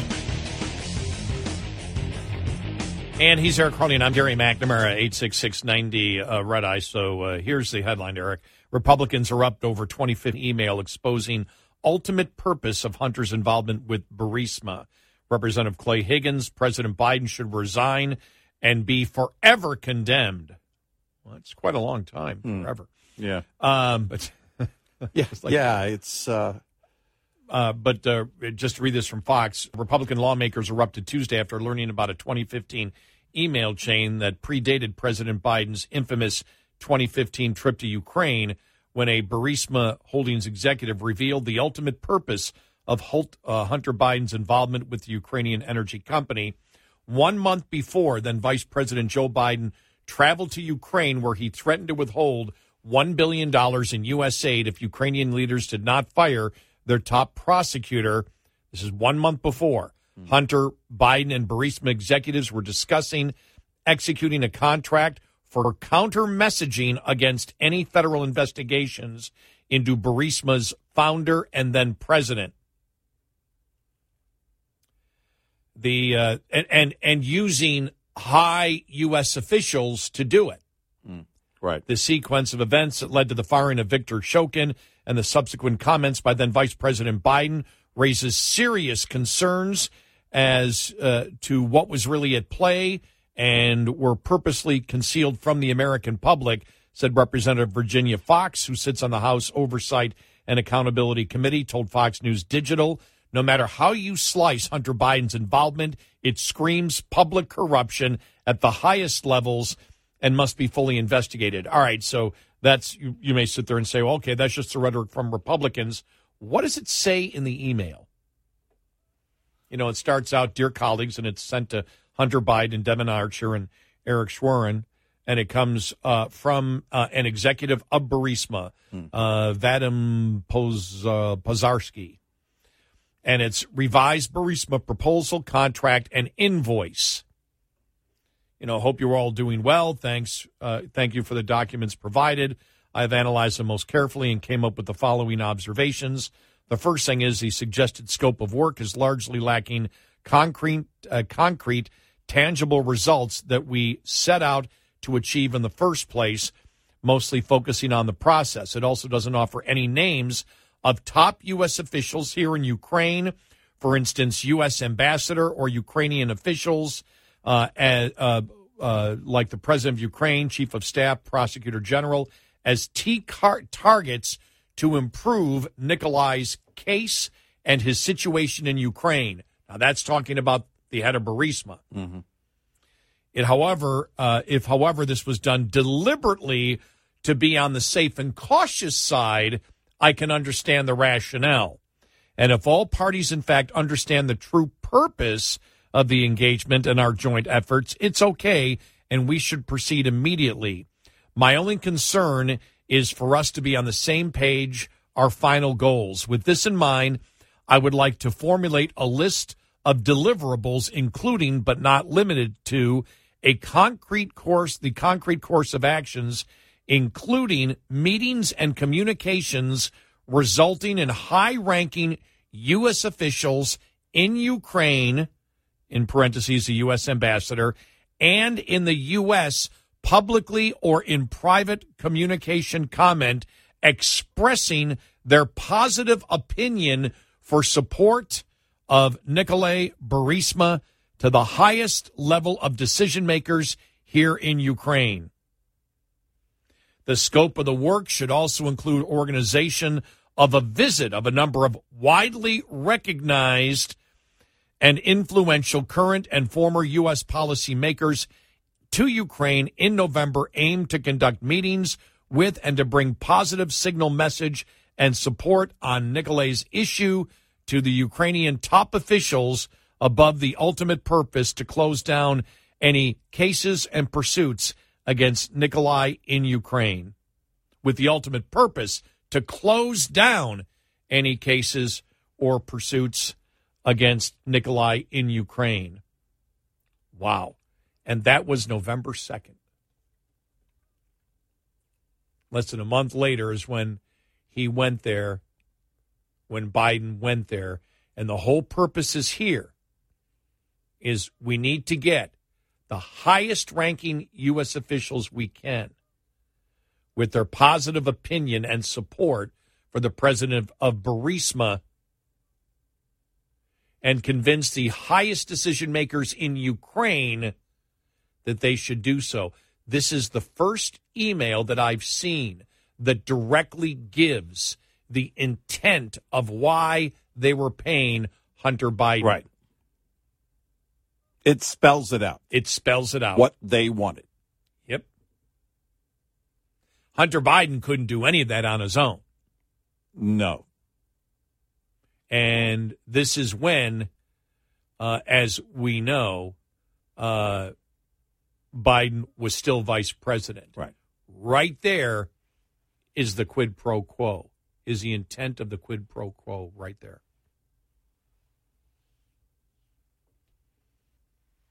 The rest is following the money. Yep.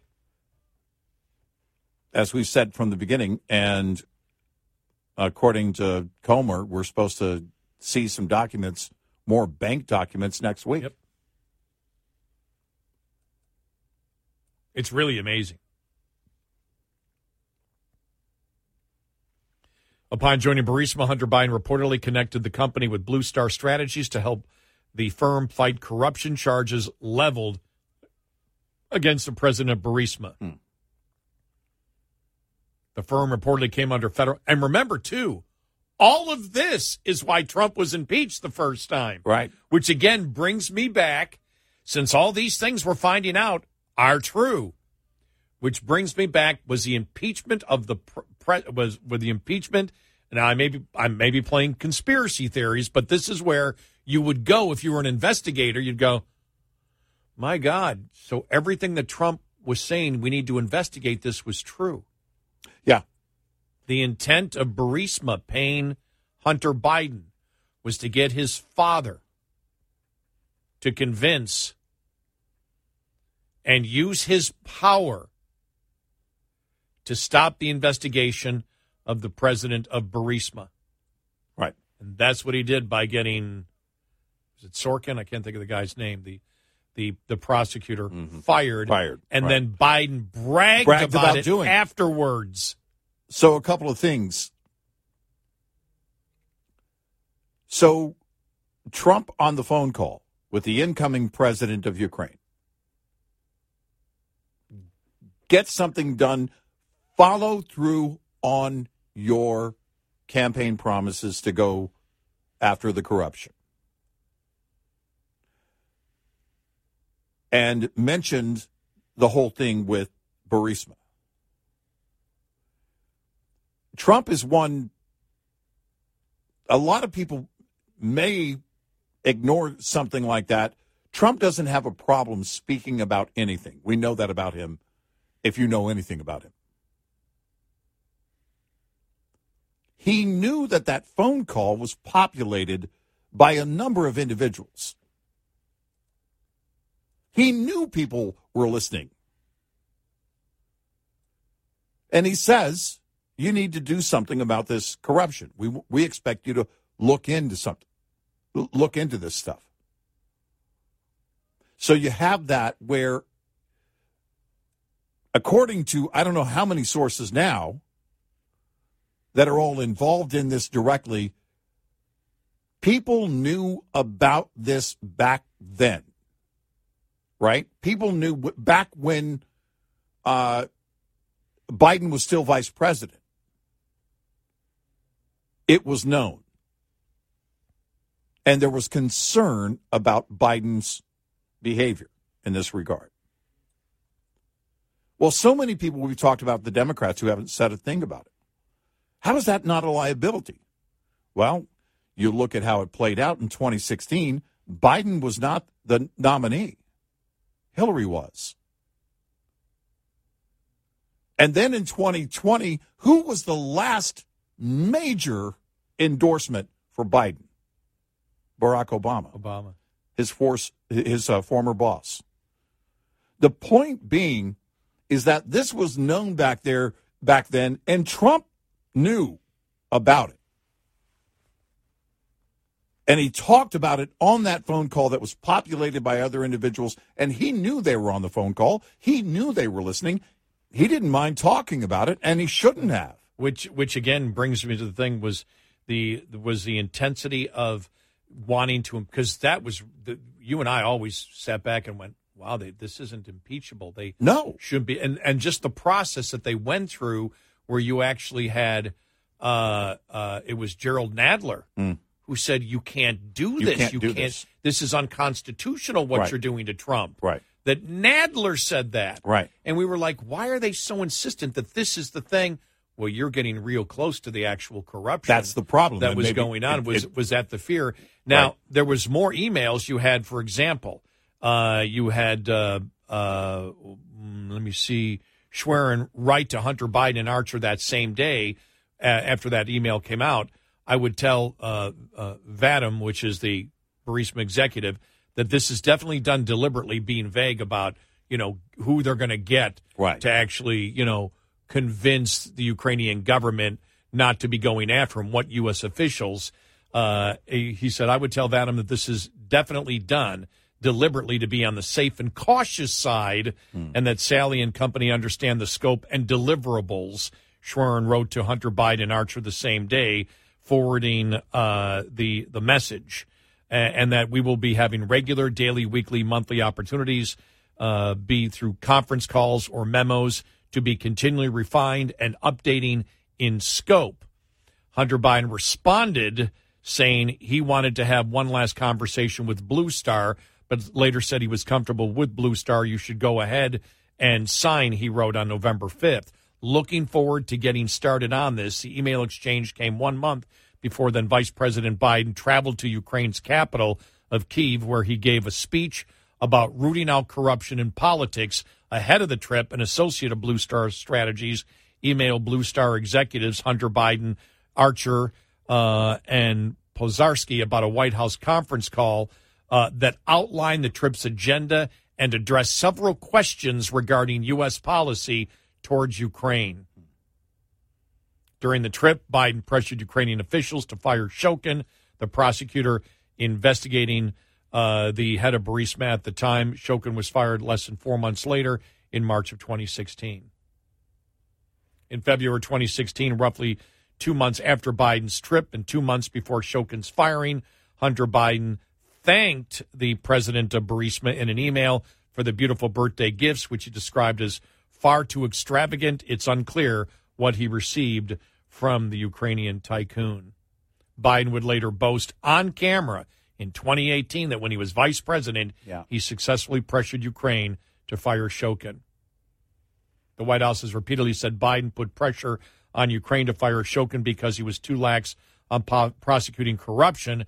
However, the Oversight Committee told Fox News Digital the timing of the events is more than just a coincidence. So there you go. I don't think Biden had Shokin fired because he was too lax on corruption. I think Biden had him fired to cover his own tail when it comes to the Biden's family's shady business dealings in Ukraine, and because Shokin was looking into the president of Burisma very seriously. That's the other thing. Did he fire Shokin? Did they fire Shokin? Did they pressure to do it to cover his own tracks with other deals, Biden's own tracks? Right. Wow. That's the most, everything leads up to this point, but that's still the most damning email so far. That's still the most damning evidence. That put together a number of the pieces of the puzzle. Yep.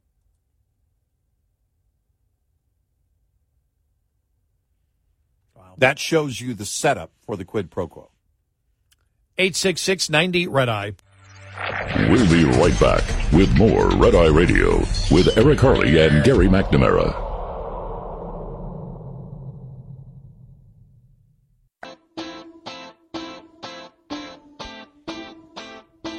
It's Red Eye Radio. He is Eric Harley, and I'm Gary McNamara. You look at that email that came out yesterday, and that's more than just a drip, drip, drip. I mean, that's like, it was like, whoa, okay. We now know you have the communication back and forth between Hunter and the representative of Burisma concerning precisely what they want Hunter Biden and his group to do, and that is get U.S. officials to pressure Ukrainian officials on the prosecutor, and to have U.S. officials not only pressure and get Ukrainian officials to change their minds on Burisma, but to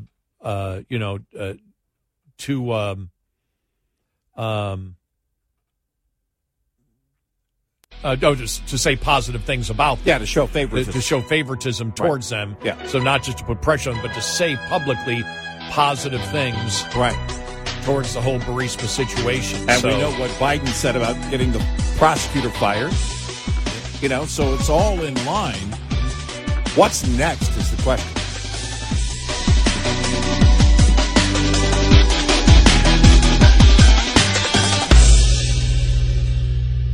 This is Red Eye Radio on Westwood One.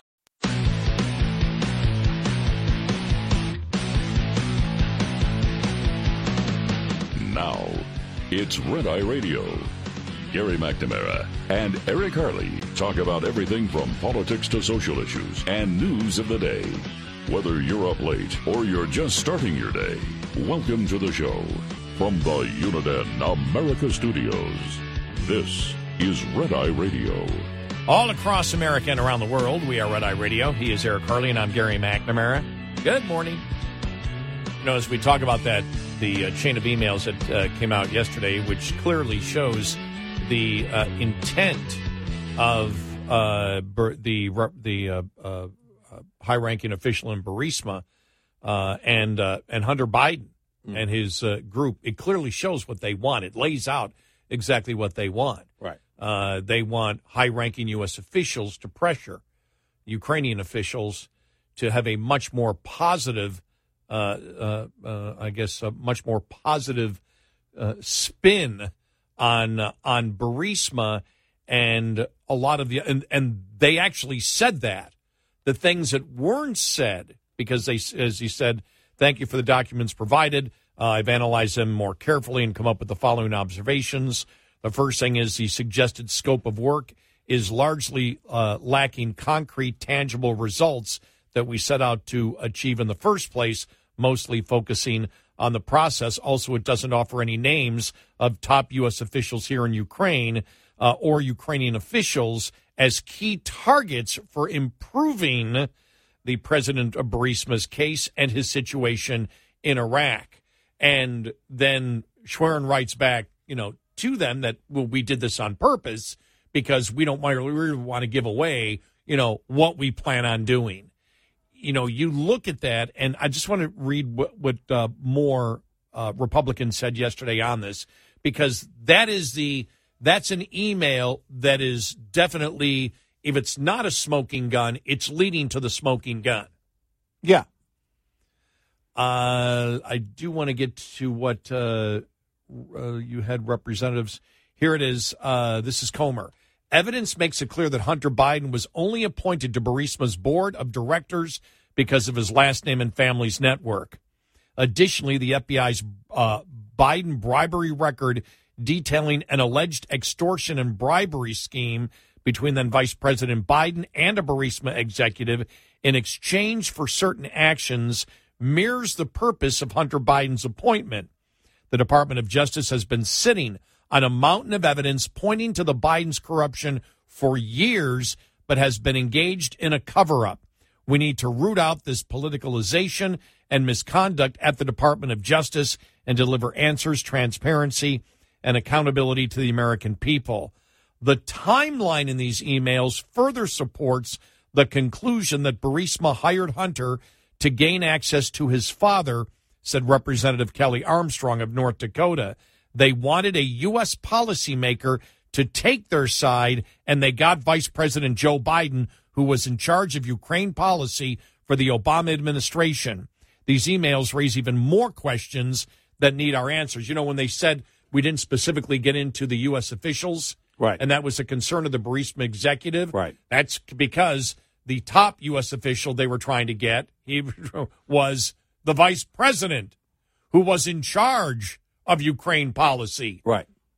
And Schwerin makes it clear, well, we don't want to give details and too much here, in the written form.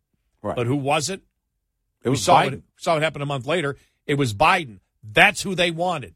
That's as close as you can get to the President of the United States.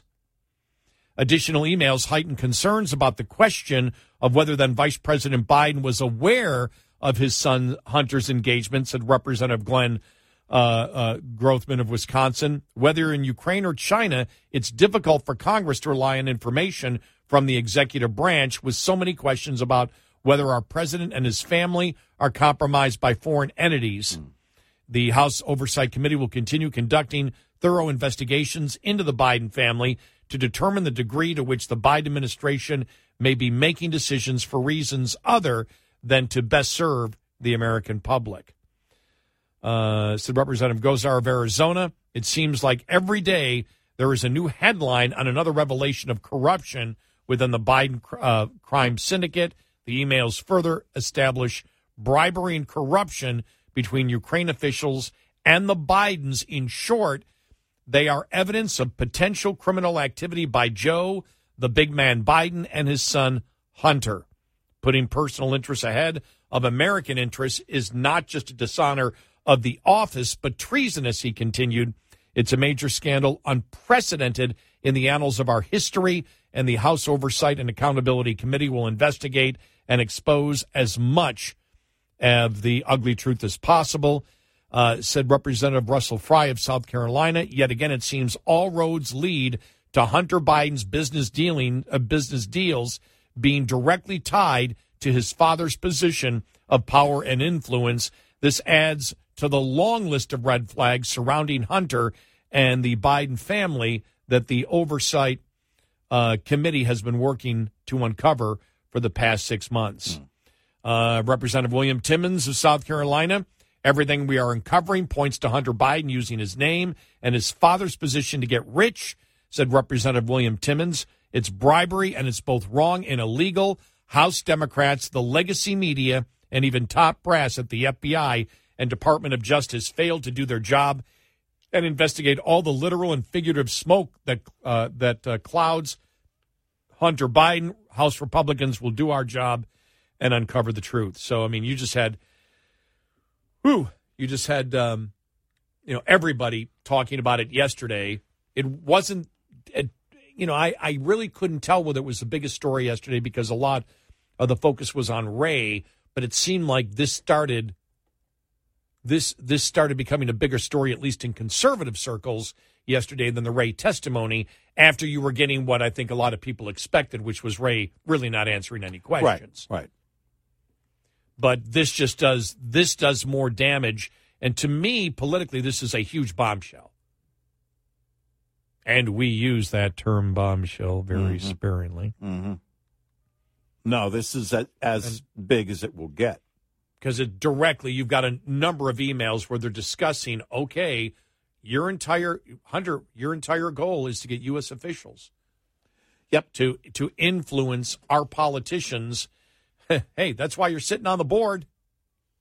And now that's why you're there. And less than a month later, his father was over there, and the entire thing was to pressure the prosecutor. Right. Who was, I mean, you could not. This is almost like, since you brought it up yesterday, this is almost like Matlock following. Well, no, it really is like a TV drama that, that you're going to wrap up everything in 1 hour. It's laid out for you thanks to this email. You know what the ask is. And we also know what Biden did when it comes to the prosecutor. Mm-hmm. And then bragged about it. Now follow the money. Yep. Follow the money. And so you can say all you want. You know, you can sit there as the Democrats yesterday will not talk about the problems with the FBI. Simply, you know, the old, they're a great organization. They have many great agents. Here's what they do, blah, blah, blah, blah, blah, blah, blah. We're not talking about the good that many agents do. We're talking about the rot in the senior management of the FBI. Right. That has the ability to control things because of politics. Right. That's what we're talking about. And, of course, the Democrats are trying to – they're going after – they claim that they don't want to defund the cops. No, this is because of the rot. And here's the difference. The American people know that the rot exists in the FBI. They know it does. Well, and they also – the American people believe that there was money given to the Bidens for influence. Yep. Now, you put this puzzle together. This is a huge piece, several pieces actually, that you put together here because it now is in the same timeline. You have the ask essentially from Burisma. What is it they wanted? Well, and in it, they weren't happy with what they were getting. Right. You know, we need to get more details on this. What U.S. officials are you going to be able to get? Right. Well, they want his father. That's who they want. Yeah. And that's who they got. Well, and he delivered. Yeah. If you had, and we said this months ago. And bragged about it. We said this months ago, but if this evidence existed with Trump, he would have been impeached. It would have been over before it started. Yep. Long time ago on this. And it just, you know, it shows you it shows you the rot that exists. And you just wonder, the public understands it. The Democrats are denying that any of this, remember, all this here, and this isn't, and it's important to say this over and over again. The difference between Russia collusion, where the Democrats' allegation was Trump committed treason because Trump rigged the election with Russia. That was their point. Putin, Trump rigged the election. They changed the outcome of the election. There were allegations, but there was never any evidence. There were source stories. There was the dossier, which we now know was debunked early on. We also know that the FBI ignored the fact that the intelligence agencies had told them Hillary Clinton is going to set up Trump by doing this, and it's exactly what she did. Exactly what they knew in July of 2016 is exactly what she did. Yeah. Exactly. Right. And what we found out was the Democrats actually did what they were claiming Trump was doing. The rot was not Trump. The rot was Hillary Clinton and the DNC. Creating lies, manufacturing evidence to support the lie that was all bogus. Yeah. Selling it to the media, selling it to the FBI in order to investigate the Trump organization, or excuse me, the Trump campaign, and then the Trump administration when he became president, and all of it was false. But understand, it was predicated on the fact that we have allegations, but there was never any solid evidence. This is completely different. Right. All the evidence here did not come. None of it came from Republicans saying Biden took a bribe. That's not where it started. It all started in Hunter's own words with Hunter's own laptop. The evidence here is not allegations and trying to find evidence to fit the narrative or to fit the lie. This was, in Hunter's own words, Hunter's own emails, his business partner's own emails, the people that they were making deals with in their own emails. All of the financial transaction evidence started with suspicious activity reports that banks did, not Republicans. Banks did them, and the Treasury Department had all of them.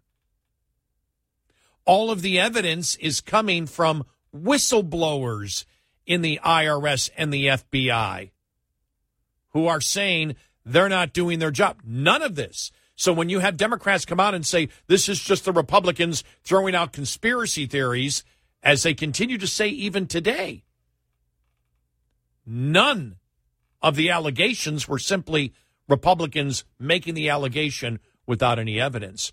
All of it came from, this is the incredible part, one of the key suspects, who would be Hunter Biden. Right. Came from his laptop. The financial transaction reports came from suspicious activity reports that banks saw and flagged and gave to the Treasury Department because they said, okay, money laundering, something like this may be going on. And then finally, it was whistleblowers from the Federal Bureau of Investigation and the IRS that has come forward and said the corruption not to investigate this is in the FBI and the Department of Justice. I really have to wonder what Comer is going to show with more bank documents next week. Yeah. I am so curious. I can't wait to see what he has his hands on. And that's why this isn't going to go away. No, it isn't. Not about to. And then there's the cocaine. Yeah. All right. Yeah. We forgot about the cocaine.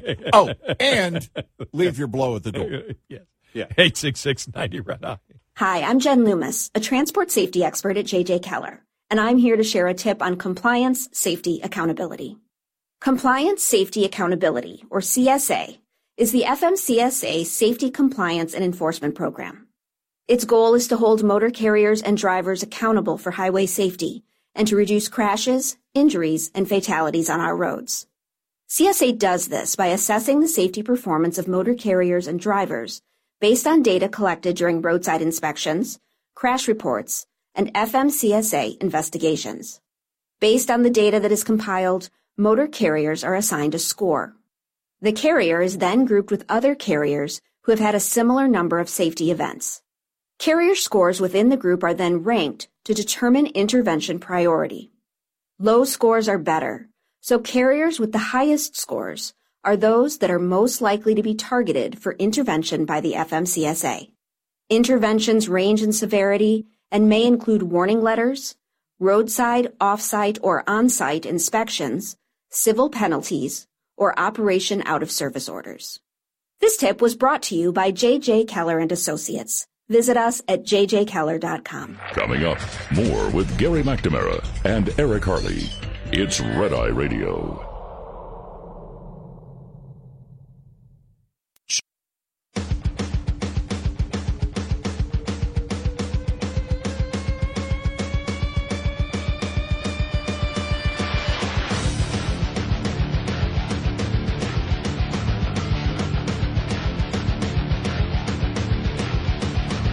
It's Red Eye Radio. He is Eric Harley, and I'm Gary McNamara. So this is all going to get really interesting now because we just, each and every day, and remember, we're still over a year from the Democratic convention. Yeah. I know there's already been, I know already the predictions are coming out that Biden's not going to run. He's going to withdraw eventually. You know, you think about this tightening, and then, you know, there's been more since he skipped that dinner. Yeah. The NATO dinner. Mm-hmm. There's been just on social media, I think there's a concern from Democrats that This thing right here that's going on with the Hunter situation is bad enough, but the president can't even perform what are considered basic duties as a president. Right. He can't even have dinner anymore in a public setting with other international leaders. Right. He can't do the basics of his job. And they said because of his incredible busy schedule, he's been on vacation almost 40% of the time. Right. The American public isn't buying it. No, they're not. Democrats aren't buying it. Did you hear Mika got all angry on Morning Joe the other day? Okay. Yeah. The aides should be helping him. They need to be protecting him. She's just like going crazy about it. They see this is bad. It was always going to be this bad.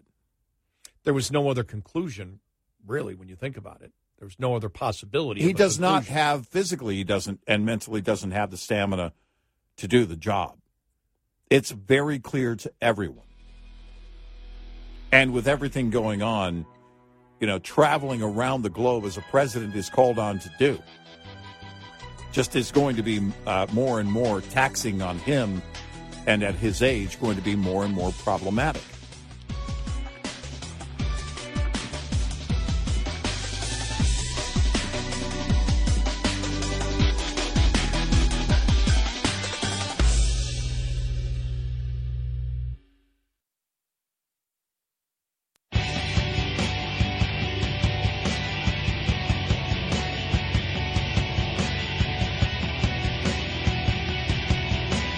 On your smart speaker, say, play Red Eye Radio. And, if you're really nice, she might. Red Eye Radio. It's Red Eye Radio. He is Eric Carly, and I'm Gary McNamara. Download our Red Eye Radio app today and listen when and where you want. If you can't listen live overnight on one of our great radio stations that carries us. And thank you. Yeah. Matt Taibbi here, who's a lifelong liberal, asked the question yesterday, and we've asked this on a variety of topics, where have all the liberals gone? Opening comments to the general public to ask a question in sincerity. What changed the minds of society's former First Amendment advocates? We've said this for the longest time. Why don't liberals, where did it happen? What was the point where liberals that used to believe in free speech say, we don't care? Because anybody who is my age, Eric, or probably your age, who was a Democrat back 30 years ago, back 20 years ago, were free speech advocates. How did they all change? Because you don't hear I don't hear anything. I don't care where I go. You don't hear any Democratic voter talking about a concern about free speech. No, you don't. I don't hear anywhere. No, you don't. What you see is the fear of the mob. Yeah. And he writes, yesterday, a House committee, Republican-led, but still released a series of documents showing without a doubt that the FBI has been forwarding thousands of content moderation requests to Facebook, Instagram, Twitter, and YouTube on behalf of Ukraine's security agency. The documents not only contain incontrovertible evidence that our own FBI pressures tech companies to censor materials, but that the Bureau is outsourcing such work to a foreign government, in this case, Ukraine. This passage below, for instance, reads that the SBU requested for your review and, if appropriate, deletion and suspension of these accounts.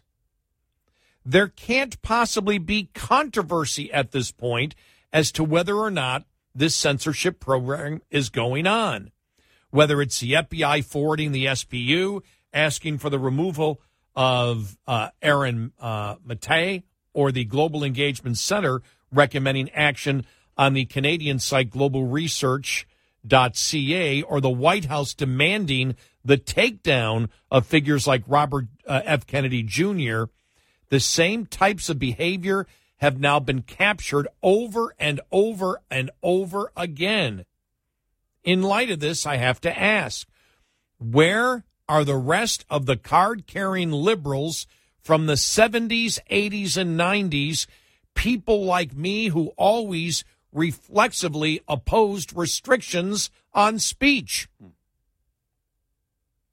Is your argument that private companies can do what they want? Well, then why did you think otherwise in 1985 when Tipper Gore's Parents Music Resource Center suggested record companies voluntarily label as dirty songs like Darling Nikki and call them McCarthyites when they compiled a list of the Filthy 15 albums? Does that not sound suspiciously like the disinformation dozen? Why were you on Frank Zappa's side then, but with the blacklisters now? Do you now think it's not really censorship if the FBI merely makes its opinion known about content but doesn't order takedowns? Did you think the same when the FBI sent a letter to Priority Records complaining about NWA's F the Police? Did you agree then with the ACLU, whose Southern California chairman responded to the FBI's letter by saying it's completely inappropriate for any government agency to try to influence what artists do? It is completely against the American tradition of free speech. If you believe that new forms of speech constitute harm and offense to such a degree, is it your belief that new forms of speech constitute harm and offense to such a degree that censorship is warranted? If so, why did you once support the work of P. Christ, which Catholics insisted was an intolerable offense, and call it censorship when opponents tried to pull funding from the National Endowment of the Arts? Remember that, the crucifix and the urine? Yeah.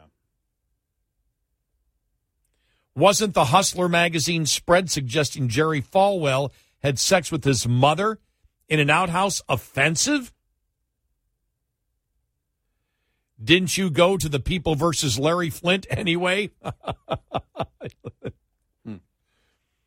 If you're okay with the FBI collaborating on censorship with the SBU now, why oppose the original Patriot Act, suggesting you didn't even want the government looking at library records in search of Islamic terrorists? Why did you support the Dixie Chicks when they were blackballed for anti-war views after the Iraq invasion? Did you cheer them when you watched Shut Up and Sing? Weren't those national security issues too? That wasn't even long ago. Is Vladimir Putin that much more of a menace than Al-Qaeda to justify the change in heart? The change in thinking of traditional American liberals is the only part of this censorship picture that still doesn't quite compute for me. I'd like to hear from anyone who has an explanation, a personal testimony, anything. Comments are open to everyone here. Well, to be very clear and to the point, the mob has shut down that whole idea. How dare you speak up? Because dissent will have you canceled and you'll have a target on your back from the mob. They'll come after you. Any dissent. So free speech is out the window. The idea of free speech is out the window. The idea now is to control the speech. The left believed they had won when it came to speech, and they didn't need to go that far because they had control of social media. And now we know they had control of social media because they have people of authority controlling social media, what was going to be on there and what wasn't. And the left was okay with that. Even if they didn't know it, when they learned it, they still haven't become outraged over it. It's interesting because I can't find, I'm scrolling down because he took all these and everybody who's commenting is basically a conservative explaining where liberals are. Yeah. I can't find liberals explaining it. Right. Yeah, well. I can't find. And then you get people onto their own narratives, but I'm going down through as I scroll, and I'm trying to find anything. And, they're saying, Trump broke people. They just, that liberals couldn't handle vulgarity winning an election. That was fun. But it's funny because you can't, that's the thing. I mean, this is what I'm just going down through here. Maybe there are a couple, but the vast majority of comments aren't liberals saying, here's why we changed. Yeah, right. It's and that's what we see. What I see is liberals who were so vocal, and I'm talking about people that I know, acquaintances. They're just quiet. They don't say anything anymore. They just don't talk. No, they don't. I remember when Obama was president, I can tell you right now, 25 people that I worked with or were acquaintances with who are liberal, who were constantly commenting.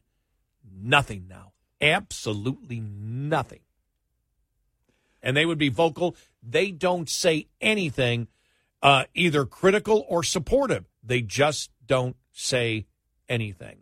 And is it because, I don't know. Is it shame? Is it they don't want to deal with the flack that would come from other liberals? Look,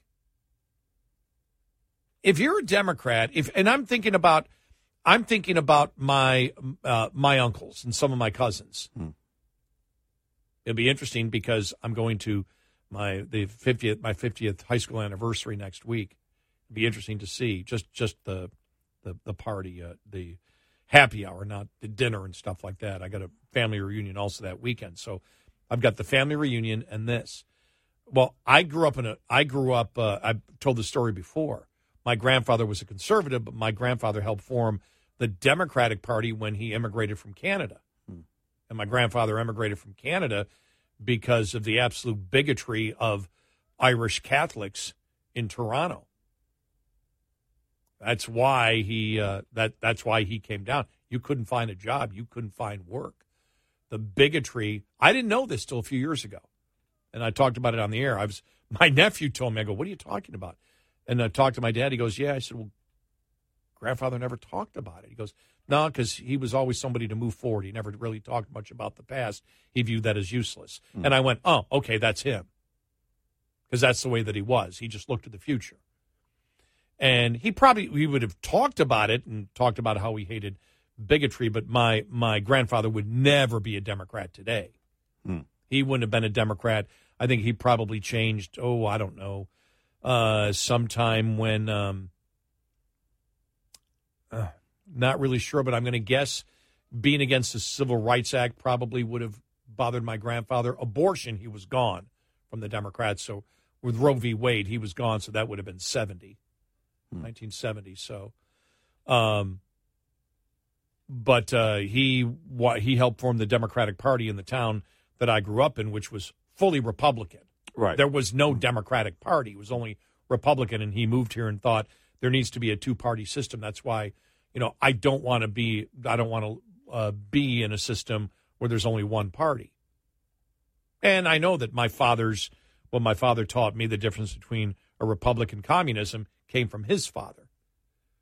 So, but what happened to the liberals who defended free speech? Where are they? Well, they're gone.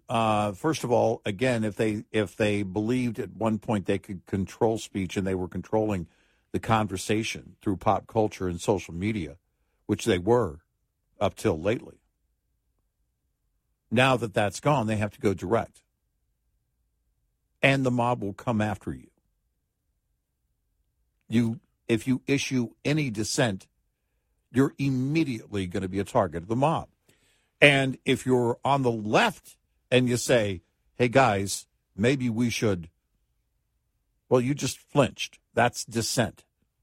And that's where the mob comes after you. And you're okay if you're on the far left and the FBI is controlling social media. You're okay with that. You're okay with them creating laws when it comes to pronouns. You're okay with that. Free speech is a thing of the past. Old liberals may be quiet. They may be against it, but they're not going to speak up. 866-90-RED-EYE. Lines open for your calls. 866-90-RED-EYE on Red Eye Radio.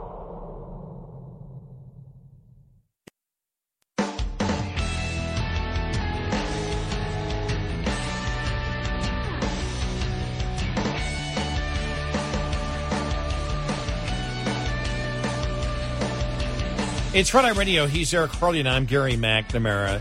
Reading, Matt Taibbi's column yesterday. Where did all the liberals go? What happened? How did they disappear? How did, tens of millions of liberals that had a specific ideology? And he's focusing, for example, on free speech. Mm-hmm. Where, and by the way, I will say this: I don't believe that free speech was always the mindset of a liberal.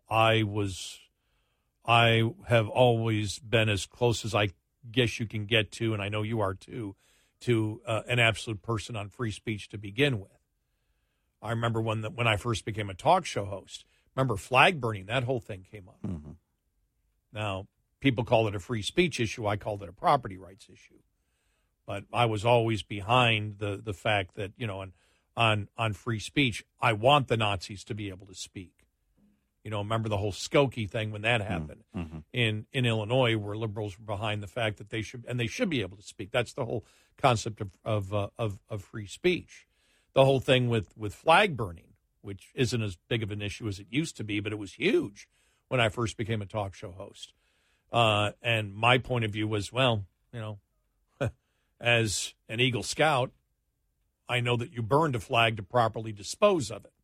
So if I burn a flag over here and you burn a flag over there, what's the government punishing me for? Thought behind it. And as distasteful as that is for me, I remember having the conversation with my dad because I just become a talk show host, and that was one of the big issues. It's like, I don't want to give my opinion on that. And I asked my dad, and my dad was like, well, no. It's not your flag. Yeah, it puts you in jail. You can't burn somebody else's flag. Right. But if it's yours, not going to do it. But no, you're being punished for your thought.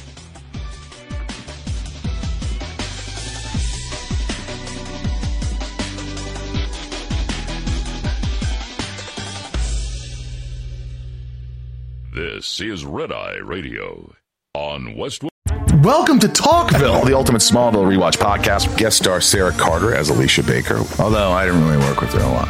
But Tom did, and they had some real big smoochy scenes. Yeah. Can we talk about that? Could there be any more sex? What was a 3-page makeout scene that just kept going? Good Lord. We get it. They have chemistry. Jump in now or catch up on any of the past seasons of Talkville on YouTube or wherever you listen. John brings his skewed sense of humor. Jeff brings tips to cut strokes off your next round. Together, it's those weekend golf guys. They'll pay a lot of money to PXG and Titleist and Callaway and on and on and on, right? How many yards do you think you're going to pick up with that extra driver? I think I can get an extra 5 to 10. What if I give you 15 to 20? You pay me more. Jeff Smith teaches on the sliding scale. Those Weekend Golf Guys, the podcast, part of the Believe Network. Just search BLEAV on YouTube or wherever you listen.